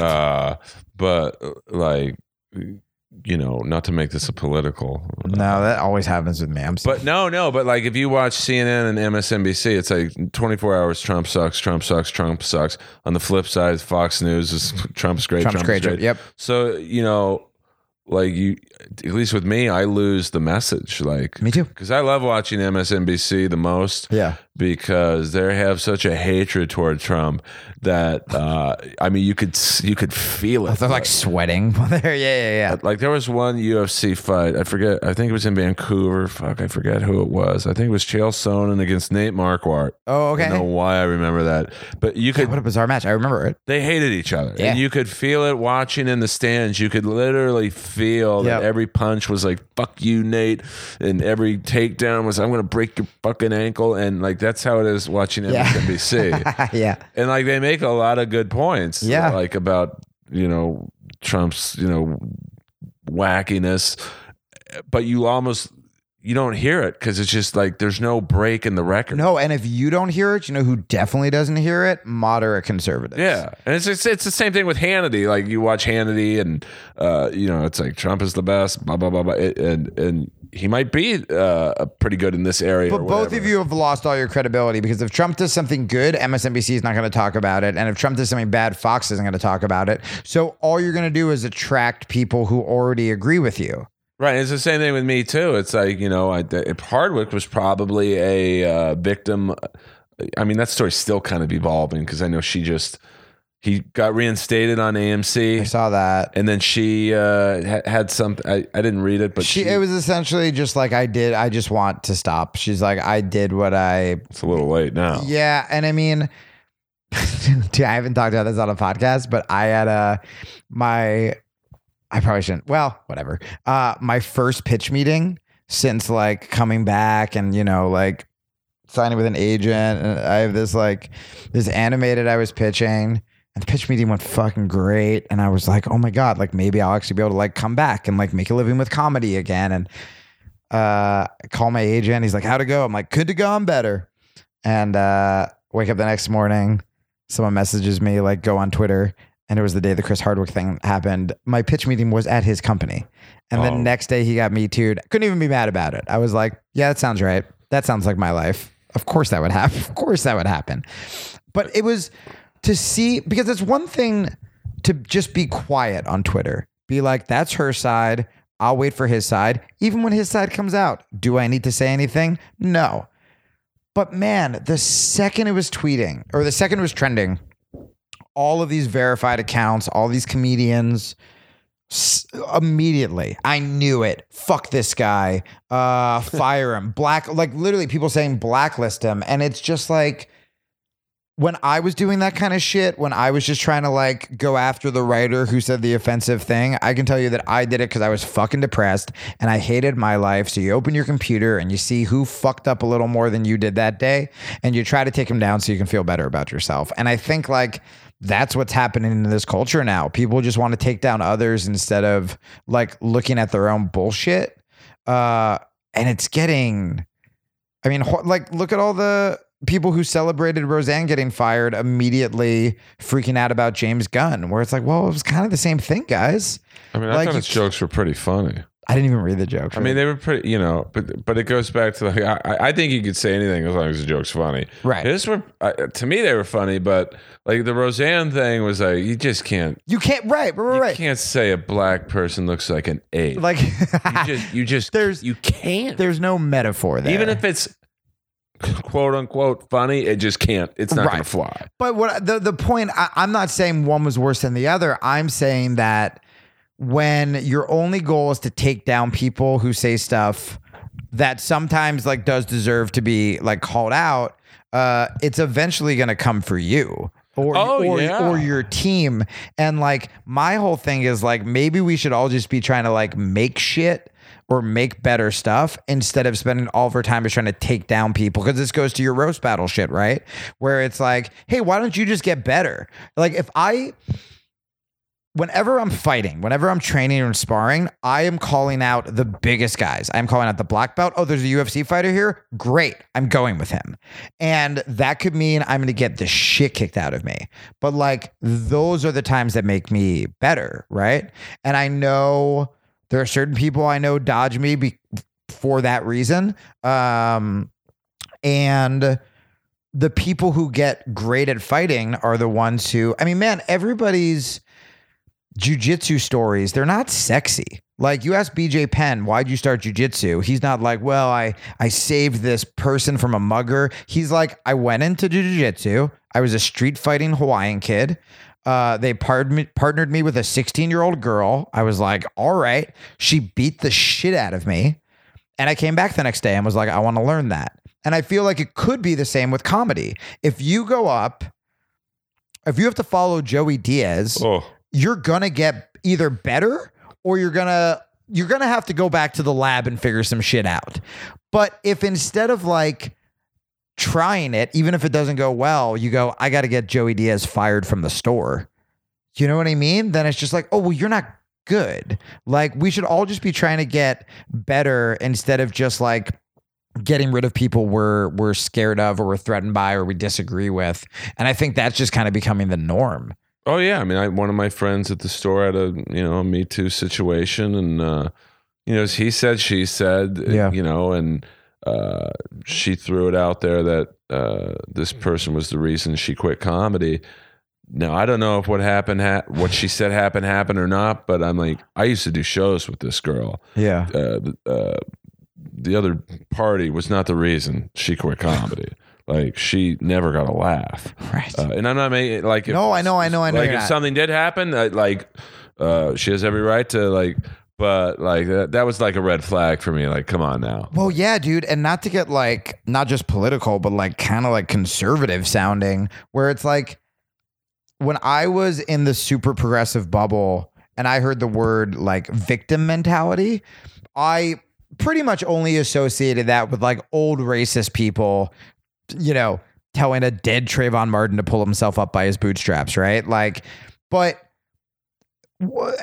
listening to like, we were talking about like people like Jocko or like really like tough like athletes or hanging out with athletes or, you know, I really like Aubrey Marcus and some other guys that like Rogan brings on, or like Jordan Peterson is the most hated person on the left. And he pretty much just talks about like getting your shit together and taking responsibility and walking around with confidence and like some really good stuff that I now being removed from it, I really do see how a lot of the left does rely on that victim mentality. And I'm not talking about people who are complaining about like institutional racism or sexism or whatever, but like it seeps into your head where it's like, it can't be me that's failing. It's my ex-boyfriend who fucked me, or it's my ex-girlfriend who fucked me up. Like, again, dude, I could be that guy right now that was like, my ex-wife fucking sold me out, you know, like, and now she has this money and this show that I started and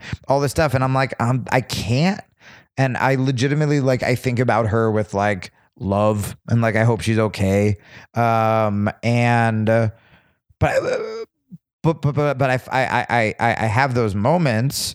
But it's like, you can't, man, even if you did get fucked over at every turn, if you're just obsessing over that, and I'm saying this to myself, not to you. No, I'm 100% on board with what you're saying. Like Jocko said, like, good. Yeah, if something bad happens, good. You roast battle fucked you over, good. Good. You can do something else. Yes, or you're gonna come back stronger. Or my Muay Thai coach said that to me when after all this shit happened, I was like, I can't get work. I used to be rich. I'm living on a couch, and I just broke up with my girlfriend, right? And he was like, no. You don't fucking phrase it that way. You got out of a toxic relationship because you're healthy and you're gonna find someone who's actually right for you. You're living on a couch because you're fucking grinding, and like this is the story you're gonna tell, like when you fucking pull yourself up and you make it again. And it's so true. So much of it has to do with just reframing it. And it sounds like such simple pop psychology bullshit, but dude, it's not. Like, oh no, I don't think it is at all. Like, but I think in comedy, since we all know each other so well, I know. Like there's like, and I've had people, like, I'll go back to the girl for a second, who in their minds are trying to help and going, and this actually happened. Oh no. This girl comes up to me and goes, hey, I was talking with, male comic A, and he said he fucked blah, blah, blah. And her pussy smelled. Like, she was trying to get me to think, she's not upgrading from you.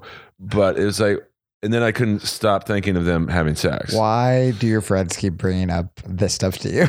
But I think they meant well. I know. But like, if I saw your ex-wife with, I don't know, some just fucking slob comic. Yeah. I'm not gonna say, hey Jamie, I saw your ex. She's hanging out with fucking this guy. Yeah. I mean, you're upgraded. You're fucking, whoever. I would just be like, cool. I'm gonna go fucking kill myself right now. Because then even no matter what your relationship is with the ex, you're still okay. Now she fucked this guy, so I'm gonna think about that for the next 2 nights. Yeah.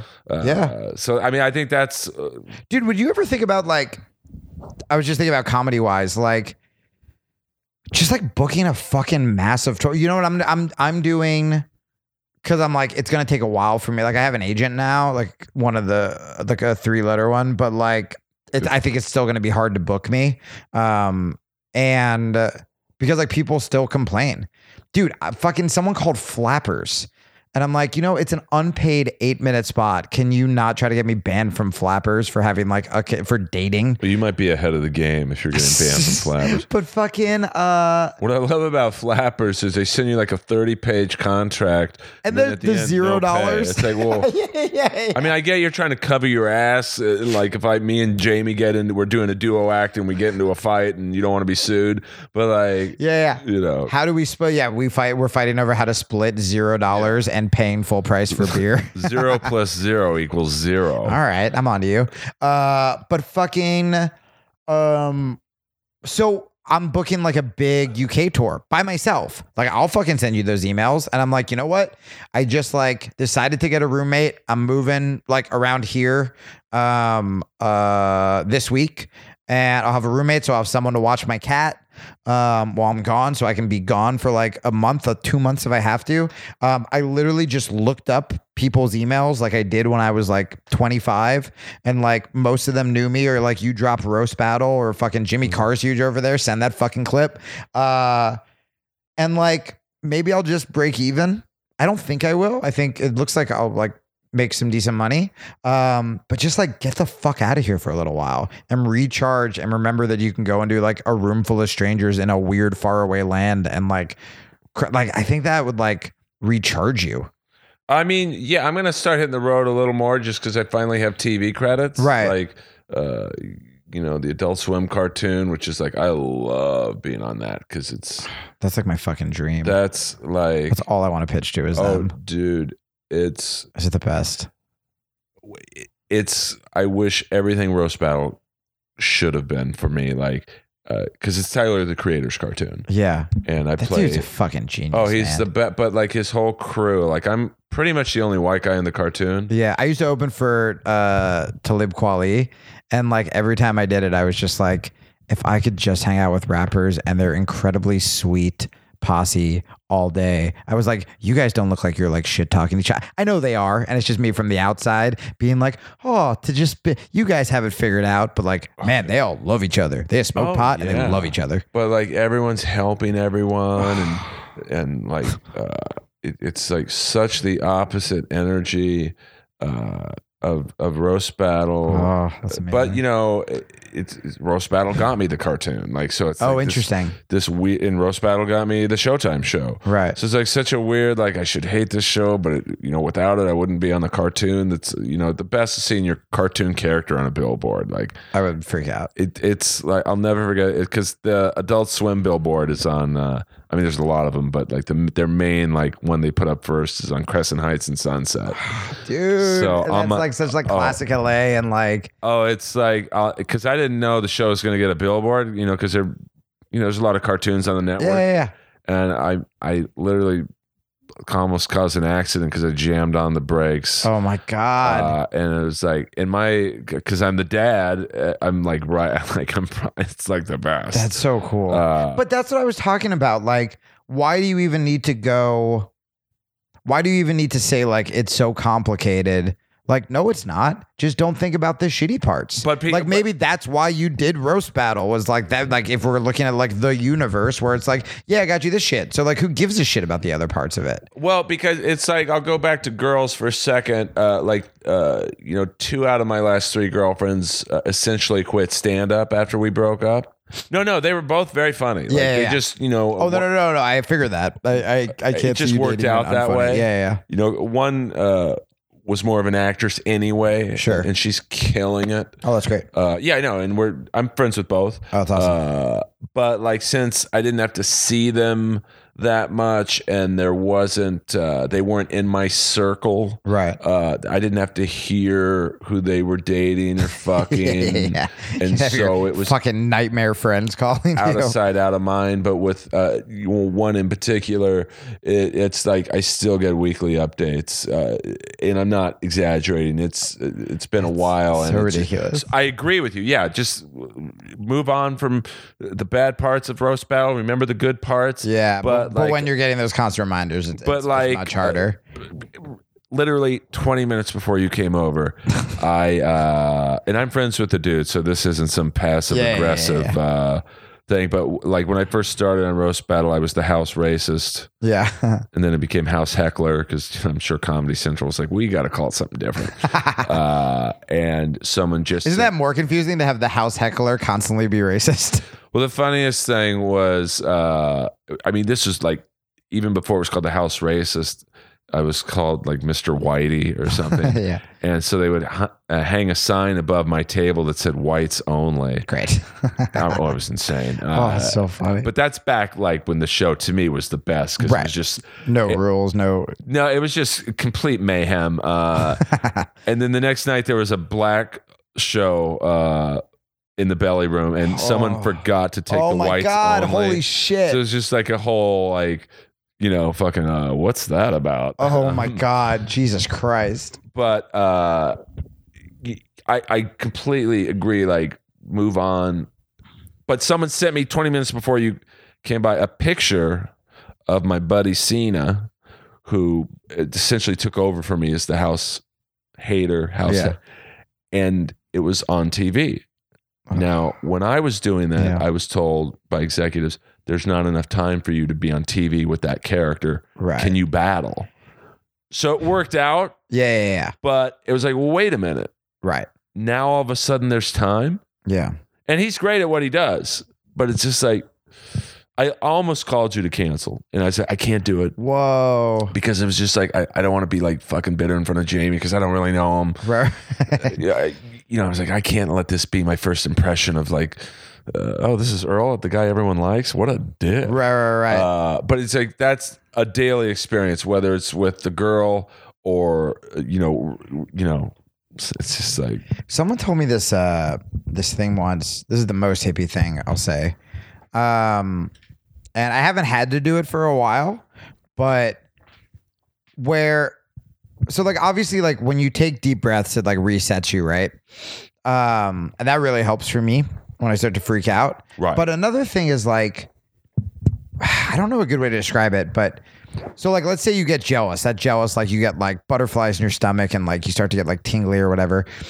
If you start to take those deep breaths and like almost like feel your body and feel that it is just a feeling, like it's just a literal, just like feeling in your body. It's not who you are. It's just this like emotion and you can almost like pinpoint it when you think about it. You're like, oh, I actually feel this thing. And then you can also see it like go away. Like once you realize like it's not who you are, it's just like this like fleeting emotional reaction.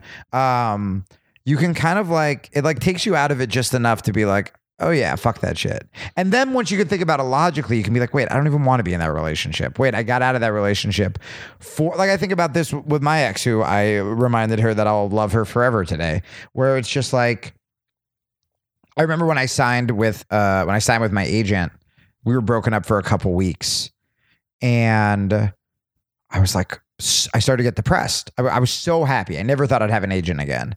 And it was literally the day there was like a rainbow across LA and everyone was posting those pictures. And I was driving back from Beverly Hills and saw this fucking rainbow. I was like, this is amazing. And then I was like, I wish I had Diana here. And I started to like start to spiral, like, oh, well, maybe she has a boyfriend or whatever. And then I was like, wait, if I was still with her, the reason I broke up with her is because every time something good would happen to me, she would get so jealous, she'd freak the fuck out. Right. Like, it was her idea for me to go back to stand-up. And then we started watching stand-up one night, and she had just like convinced herself I had fucked Amy Schumer when I lived in New York, which I didn't. I met her once. And she like lost her mind. And I was just like, this is a very unhealthy relationship. But in that moment I was just like, oh, if only Diana was here. And then once I sort of like breathed out of it, I was like, it wouldn't even be good if she was. Like, it wouldn't. There are reasons you're not in that fucking relationship anymore that, sometimes we just torture ourselves to like be depressed or to get attention or to procrastinate doing work or to there are so many reasons, when in reality, it's like, if you actually assess it, it's like, oh, I shouldn't even be fucking upset over that. You know what I mean? Oh, listen, we're on board on a lot of the same things. I just, in some cases in my life, it's just the constant reminders. Like even, I know. And I hate to keep going back to roast battle, but it's just like, no. Yeah, it's like your thing right now. Like I get it. But like last week, because they filmed season 3 last week, I had 2 battlers who are in the show asking me for help, and it's like, wait a minute, I'm not good enough to be on the show, Right? But you want my help in how to win your battle, and then even on the commercial because it was right after the Bruce Willis roast. Yeah. I'm in the commercial, and it's like, wait a minute, how am I? How are you in the commercial? Well, from season 1. Oh, okay, they're like because I was a maniac in season thing. 1. I hit Total Pro Wrestling. Yeah. Rick Rude. That's amazing. I gotta go watch all that. I mean, I'm a huge fan of Rick Rude. Yeah. Of course, he's dead, but I just loved how he presented himself. It's amazing. Even Rogan, like when he judged my first battle, he's like, "You have a fantastic body, man," and it like made my to see Joe like be around all these like Alistair Overeem and fucking Todd Duffy and Sage Northcutt. For him, I'd rather hear that than say have Joe say, "Hey, you're funny." How funny is that? Yeah, because Yeah, no, I've started. I mean, dude, I think that gym shit. I think that's what saved me. I'm so glad you're into it too, where it's like just like going to jujitsu and like fighting dudes or kickboxing or whatever. And also like that was the first time I was around people who weren't so self-hating.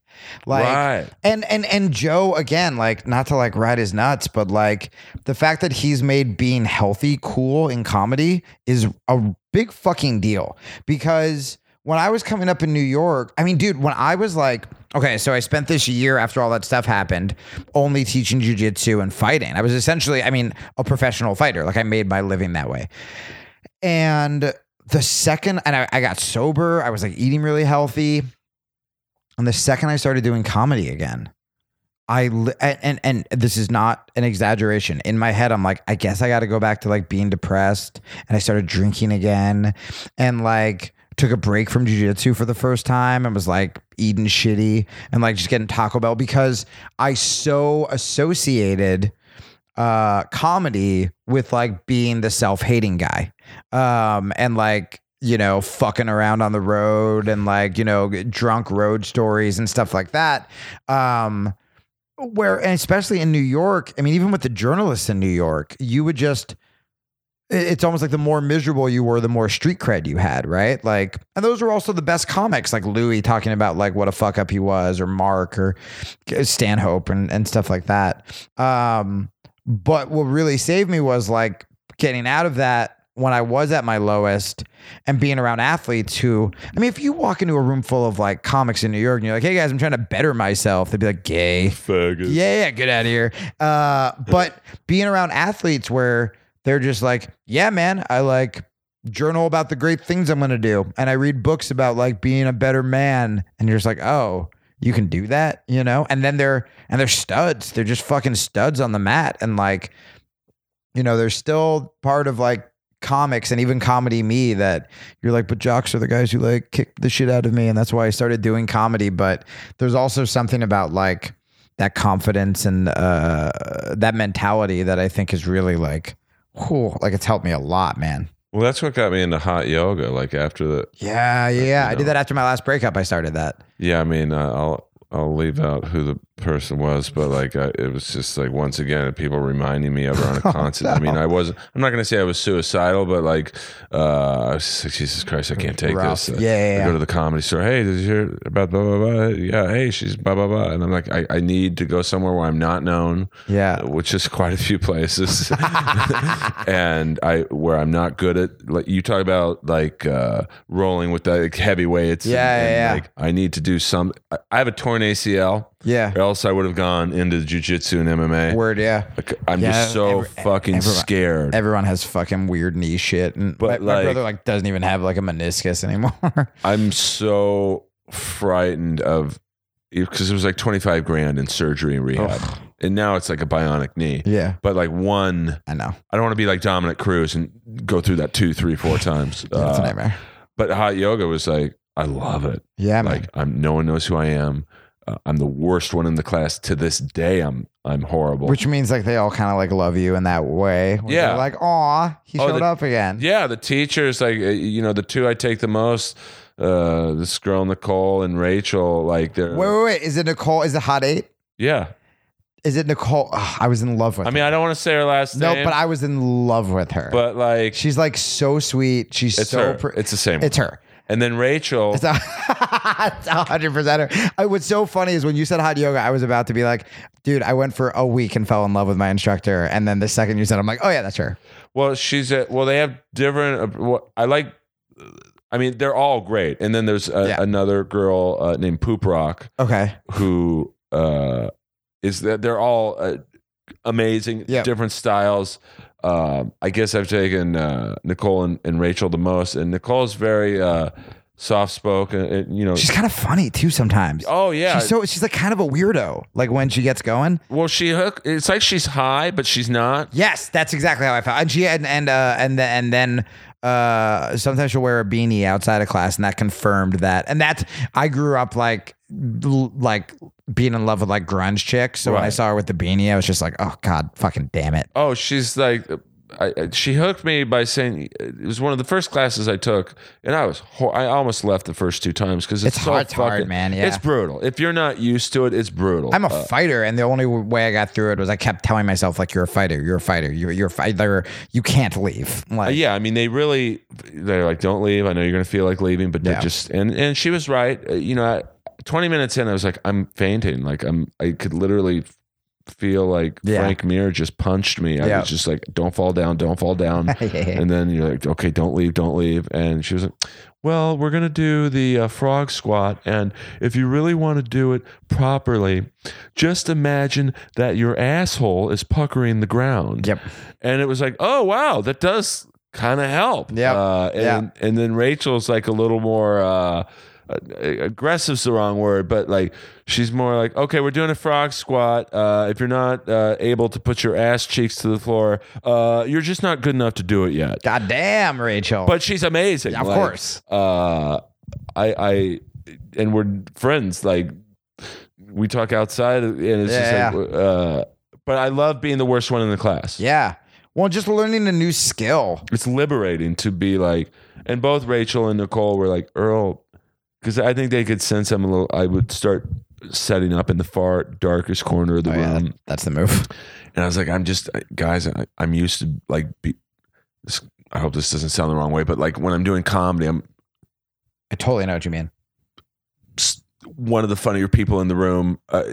There's plenty of funnier people, but like, in my circle, I'm respected. In my hockey league, I've got the hardest shot. Yeah. I'm not used to being this shitty at something. Yeah. And they're like, Earl, nobody cares. Yeah. The girl behind you, seeing you not being able to do tree pose for more than 5 seconds, she doesn't see you. Like she's in her own fucking zone. And by the way, it was like we were talking about with the open micer looking up to you and us looking up to Joe, where it's like everybody's so in their own world that they're just worried about their shit. So the person you think is like a stud in there, or like, I'll create enemies if I see a guy and I'm like, hey man, and he just walks by me. I'm like, you fucking yoga piece of shit. I could beat the shit out of you. And then I'm like, what am I doing? But I'm like, that dude's in maybe this is the only place he goes where he's respected. And so he's like, he's the star there, and everything has to be perfect. And if it's an inch off, he freaks out like you freak out when you're stumbling all over the place. And it's like, yeah, everyone's got their own shit. Well, because in comedy, we're always judged. Yeah. Like, Jamie's got to follow Joey. Good luck there, Joey. Right. Jamie. Yeah. And no, you're right. Good luck, Joey.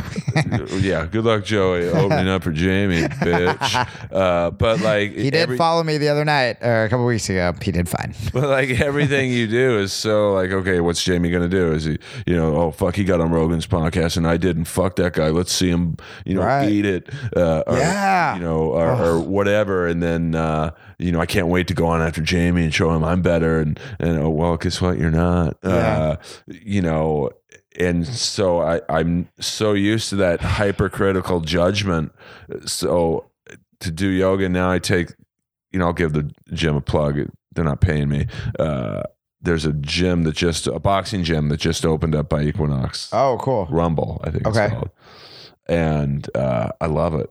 Yeah, man. I just started taking it just to deal. Like I needed another energy. I needed something else I wasn't good at because yoga almost was relaxing me too much.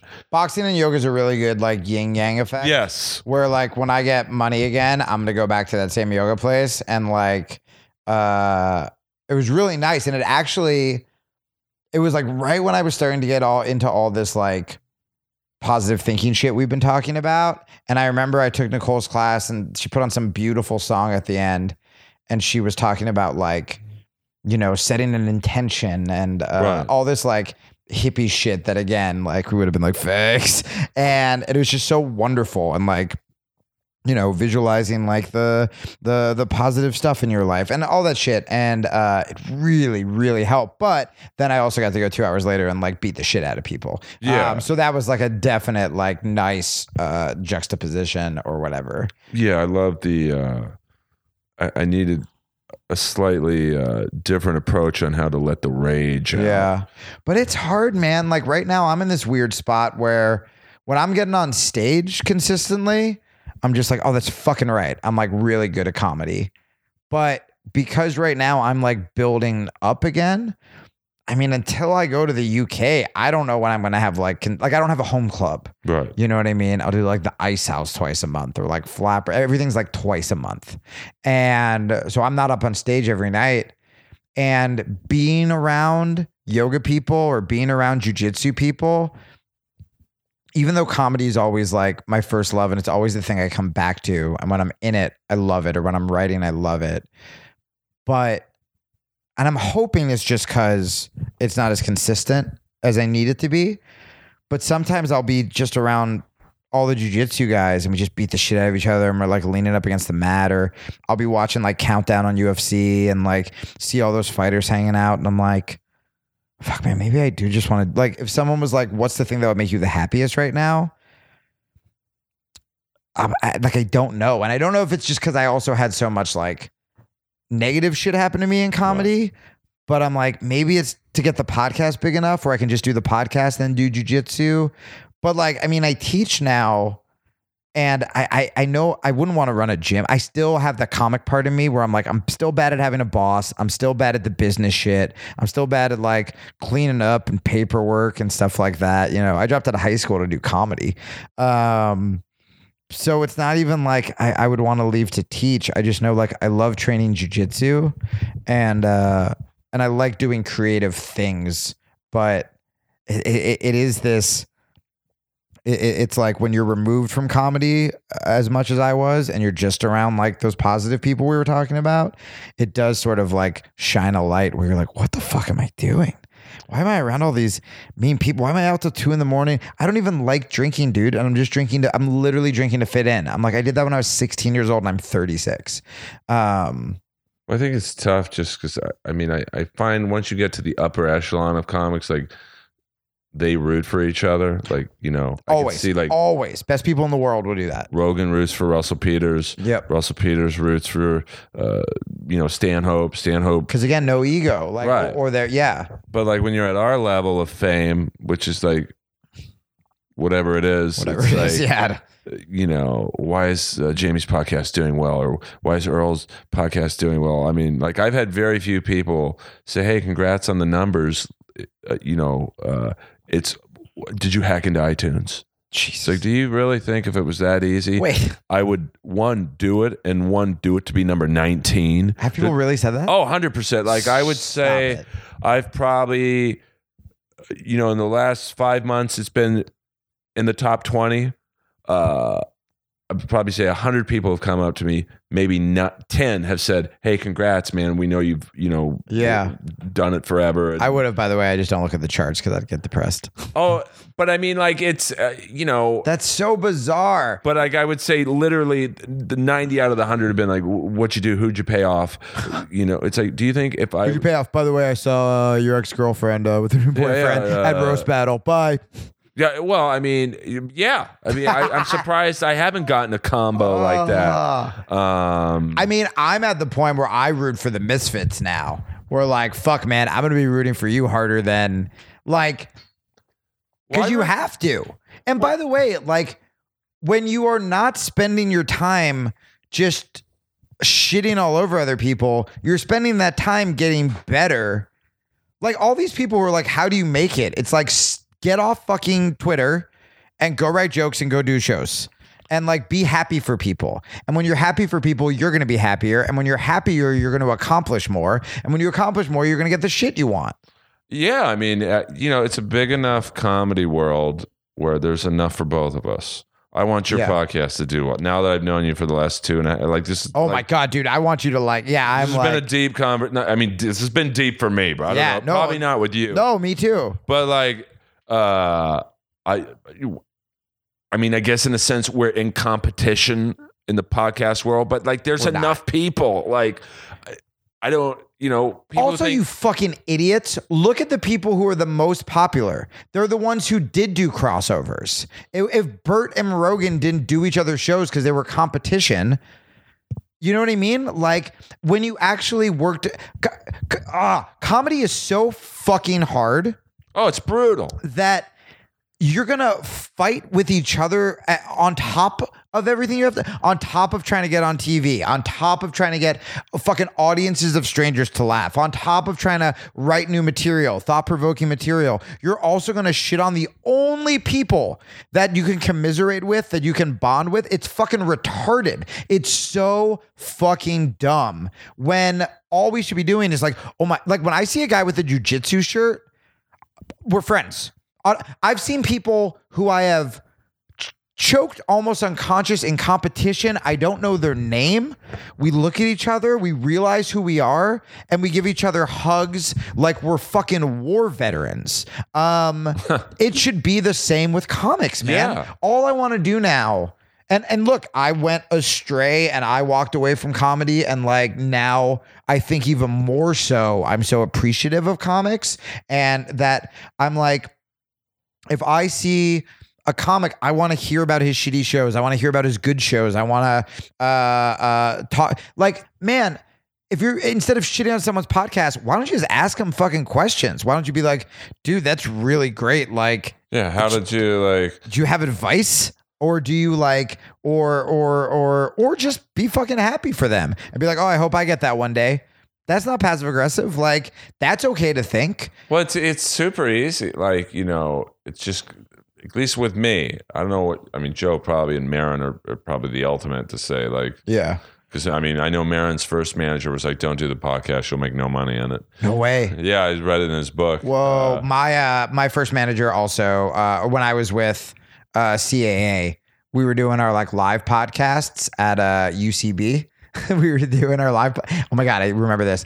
And it was crazy. We had Regina Spektor was going to come sing. She was like a special like surprise announcement. And this was like, she was like peak popular. And then Sarah Silverman and the journalist Matt Taibbi were on panel together.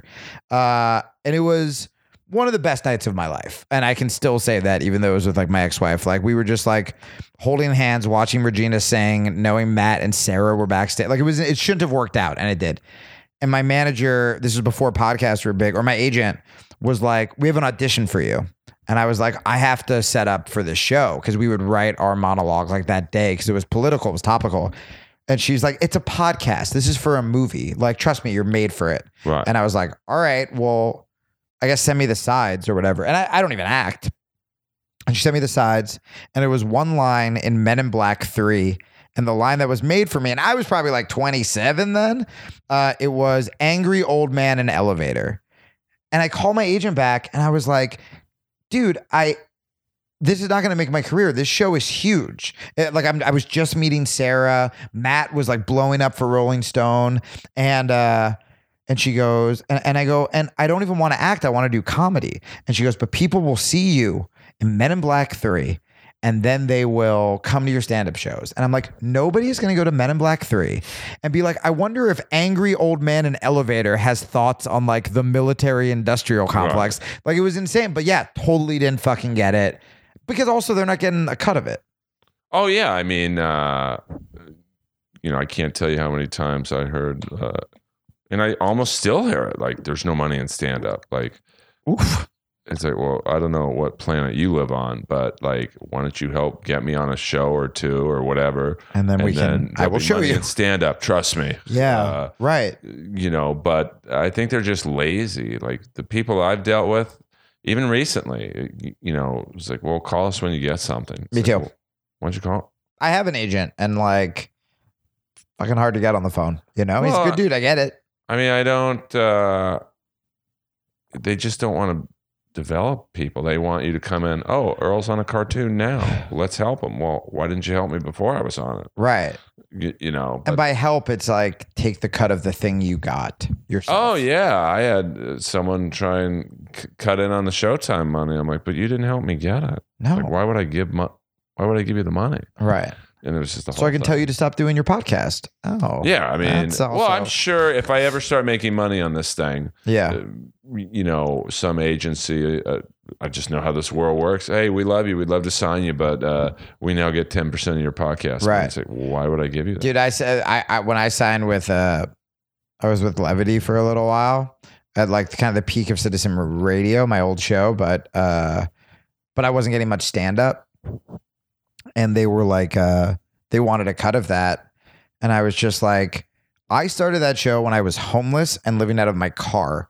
And I built it by myself with my fucking wife. I was like, the fuck are you getting any of that money? And at that time, I needed a manager. I needed and I was just like, no.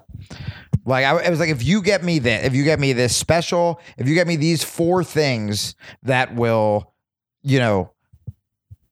noticeably raise the numbers and stuff, then you can get a cut of what we start making that since I signed with you. Oh, sure. Oh, I'm down with that. Yeah. But I was like, I went through so much bullshit and then, they didn't do it. And then they fucking fired me. And it was like, God, thank God I didn't give you that money. Oh, yeah. Because I knew that would happen. And like sometimes like what's cool about the podcast is it gives edgy comics like sort of like autonomy, that's not the right word, but like freedom. Oh yeah. Where, by the way, if you're cracking the charts like you are, you should absolutely be like, I feel like you could probably make a bunch of money with ads. Well, the weirdest thing is I get daily emails on people who's like, let us build you an app to drive people to your podcast, and I don't mean this in a cocky way, but it's like, okay, well, I'm number 12. Right. I'm not saying I don't need more people. Yeah. A lot of the app stuff's weird, but I'm saying like sponsors, like, no, I mean, with that many people, you could get good money.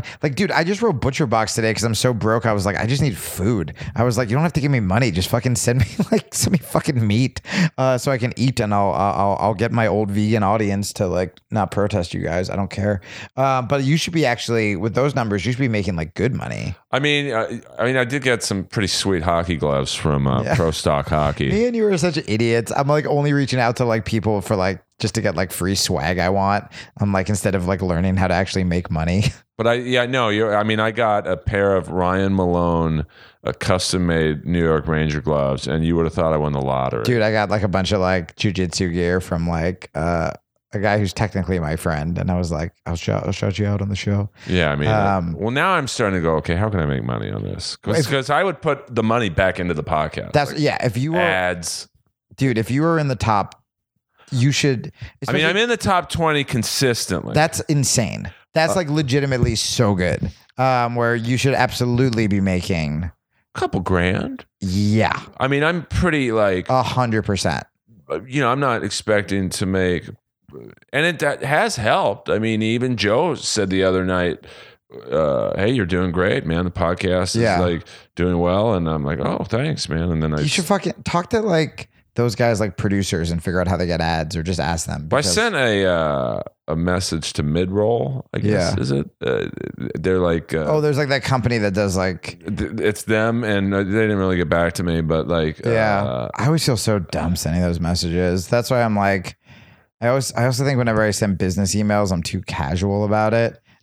That's when a fucking agent would be like, hey, those fucking people, be like, get me sponsors, and then I will give you a cut of that. Oh, yeah. Well, I mean, I know you got to get going. I mean, I could talk to you for another hour. Me too, man. But there's this shows you how amateur I am.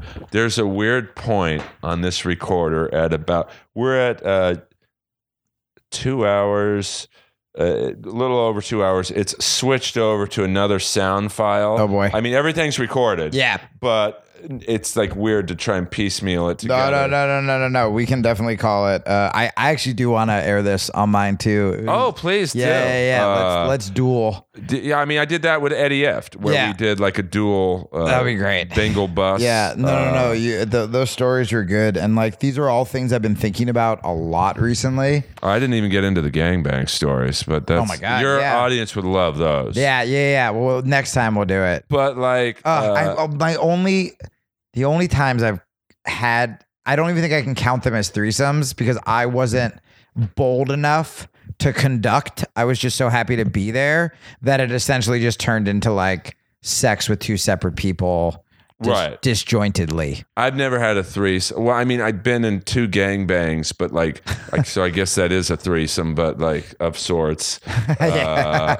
But that's another story. But getting fair back enough. to we can save it. managers and agents are good, not to arrange gangbangs. What's funny, most of these guys were agents and managers, but someone told me the other day the perfect reason you want a manager is you need someone to be the bad guy.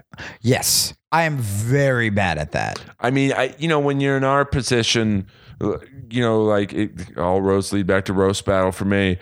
I was not in a position to tell Comedy Central or Jeff or Moses, hey, I don't want to battle Jimmy Carr. Why am I battling him? Why isn't Mike Lawrence battling him?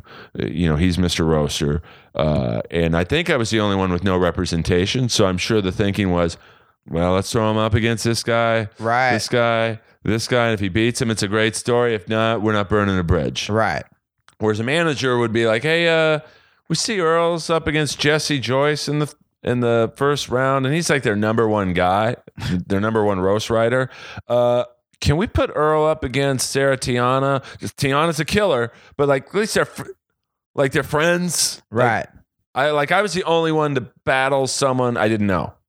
I was like, why am I getting this? Yeah, battle? that's weird. Why didn't I get Tiana? And Tiana did beat me, but like. Why didn't I don't know. So that's the only reason I would want a manager. Or like I've always wanted someone just to like help with narratives too, where it's like then when you did beat all those people, help shape the narrative and be like, all right, let's hype him now. Yeah, let's have him as like you're like the legend killer on season 2, right? Oh, completely. Like a manager, one. But maybe they're just fucking lazy, and I mean, like I'm still like it's hard to find someone who's like a creative and ballsy as a manager too. I mean, maybe they wouldn't have, and they would have just taken your money, and the exact same shit would have happened, and they'd be like, we tried. There's nothing we could do. Did you? I mean, I would have thought they would after my season 1 in Montreal, where I was Randy Orton. I was the legend killer. The Rob Lowe roast was in September. Yeah. So Montreal was in July. Rob Lowe roast is in September. You had me be on the dais, and everyone, because Jimmy Carr was also on the dais. Yeah. And I think a good manager would have said, put him up first. If he does well, leave it in. If not, there's no loss. Yeah. Right, put him in the Geraldo spot. Yeah. Get the room going. But if it's good, we'll keep it. Cool. But, didn't work out that way. Yeah. Jamie, where can people find you on the internet? All right. So the thing I'm really trying to build up is the podcast. So that's the Jamie Kilstein podcast on iTunes and Stitcher. And then I did start a Patreon as well. Patreon.com/Jamie Kilstein podcast. But you're going to want to hear it for free first. And then Twitter, I'm at Jamie Kilstein. Instagram, Jamie Kilstein podcast. I still have one of those Facebook fan pages too. It's just Jamie Kilstein fan page, I think, on Facebook. Dude, this was amazing. This was awesome. This was great. This is going to be the first of many pods and hangs. Yeah, Let's go on the fucking road. Can we just go on the road together and not try to dick each other over? But we'll leave it with this. Someone recently said, "What do you want to do then?" Like, I'm having so much fun with the cartoon. I would love to just not just do that, but but I want to do comedy with my friends. I know. That's all. If you said to me, Earl, I got us a gig next Wednesday, Madhouse in San Diego, it's you, me, and Jason Galern. Yeah. I'd be like, that's comedy. Yeah. Make a couple bucks. Yeah, dude, that should be the goal for everyone. If the goal is just make dope shit with dope people, Yeah, I mean, I just want to work with my friends. Yeah, me too. All right, Inappropriate Earl, SoundCloud and iTunes. This is a double. I'm not sure the logistics of how we're going to do this. Oh yeah, well tell all my people where to find you. Real easy. Twitter and Instagram. It's at Earl Skakel, EarlSkakel. And if you like cartoons, I'm on the Jellies on Adult Swim, which I'm not allowed to talk about right now. But I'll just say this: make sure your Adult Swim subscription is up and running. And then I'm dying up here on Showtime. Yes, so good. I'm a very small part of it, but I am a part of it. And Roast Battle. It's a show that's given me a lot. It's as you can tell by this 2.5 hour podcast. It's I have mixed feelings about certain things, but I always like to thank Brian Moses for creating it and Jeff Ross for getting it on television, because without them, I wouldn't have gotten all the other things I have. Go on Comedy Central, put in Earl Skakel in the search engine, and you'll see battles from season 1. You won't see season 2 or season 3, but that's another podcast.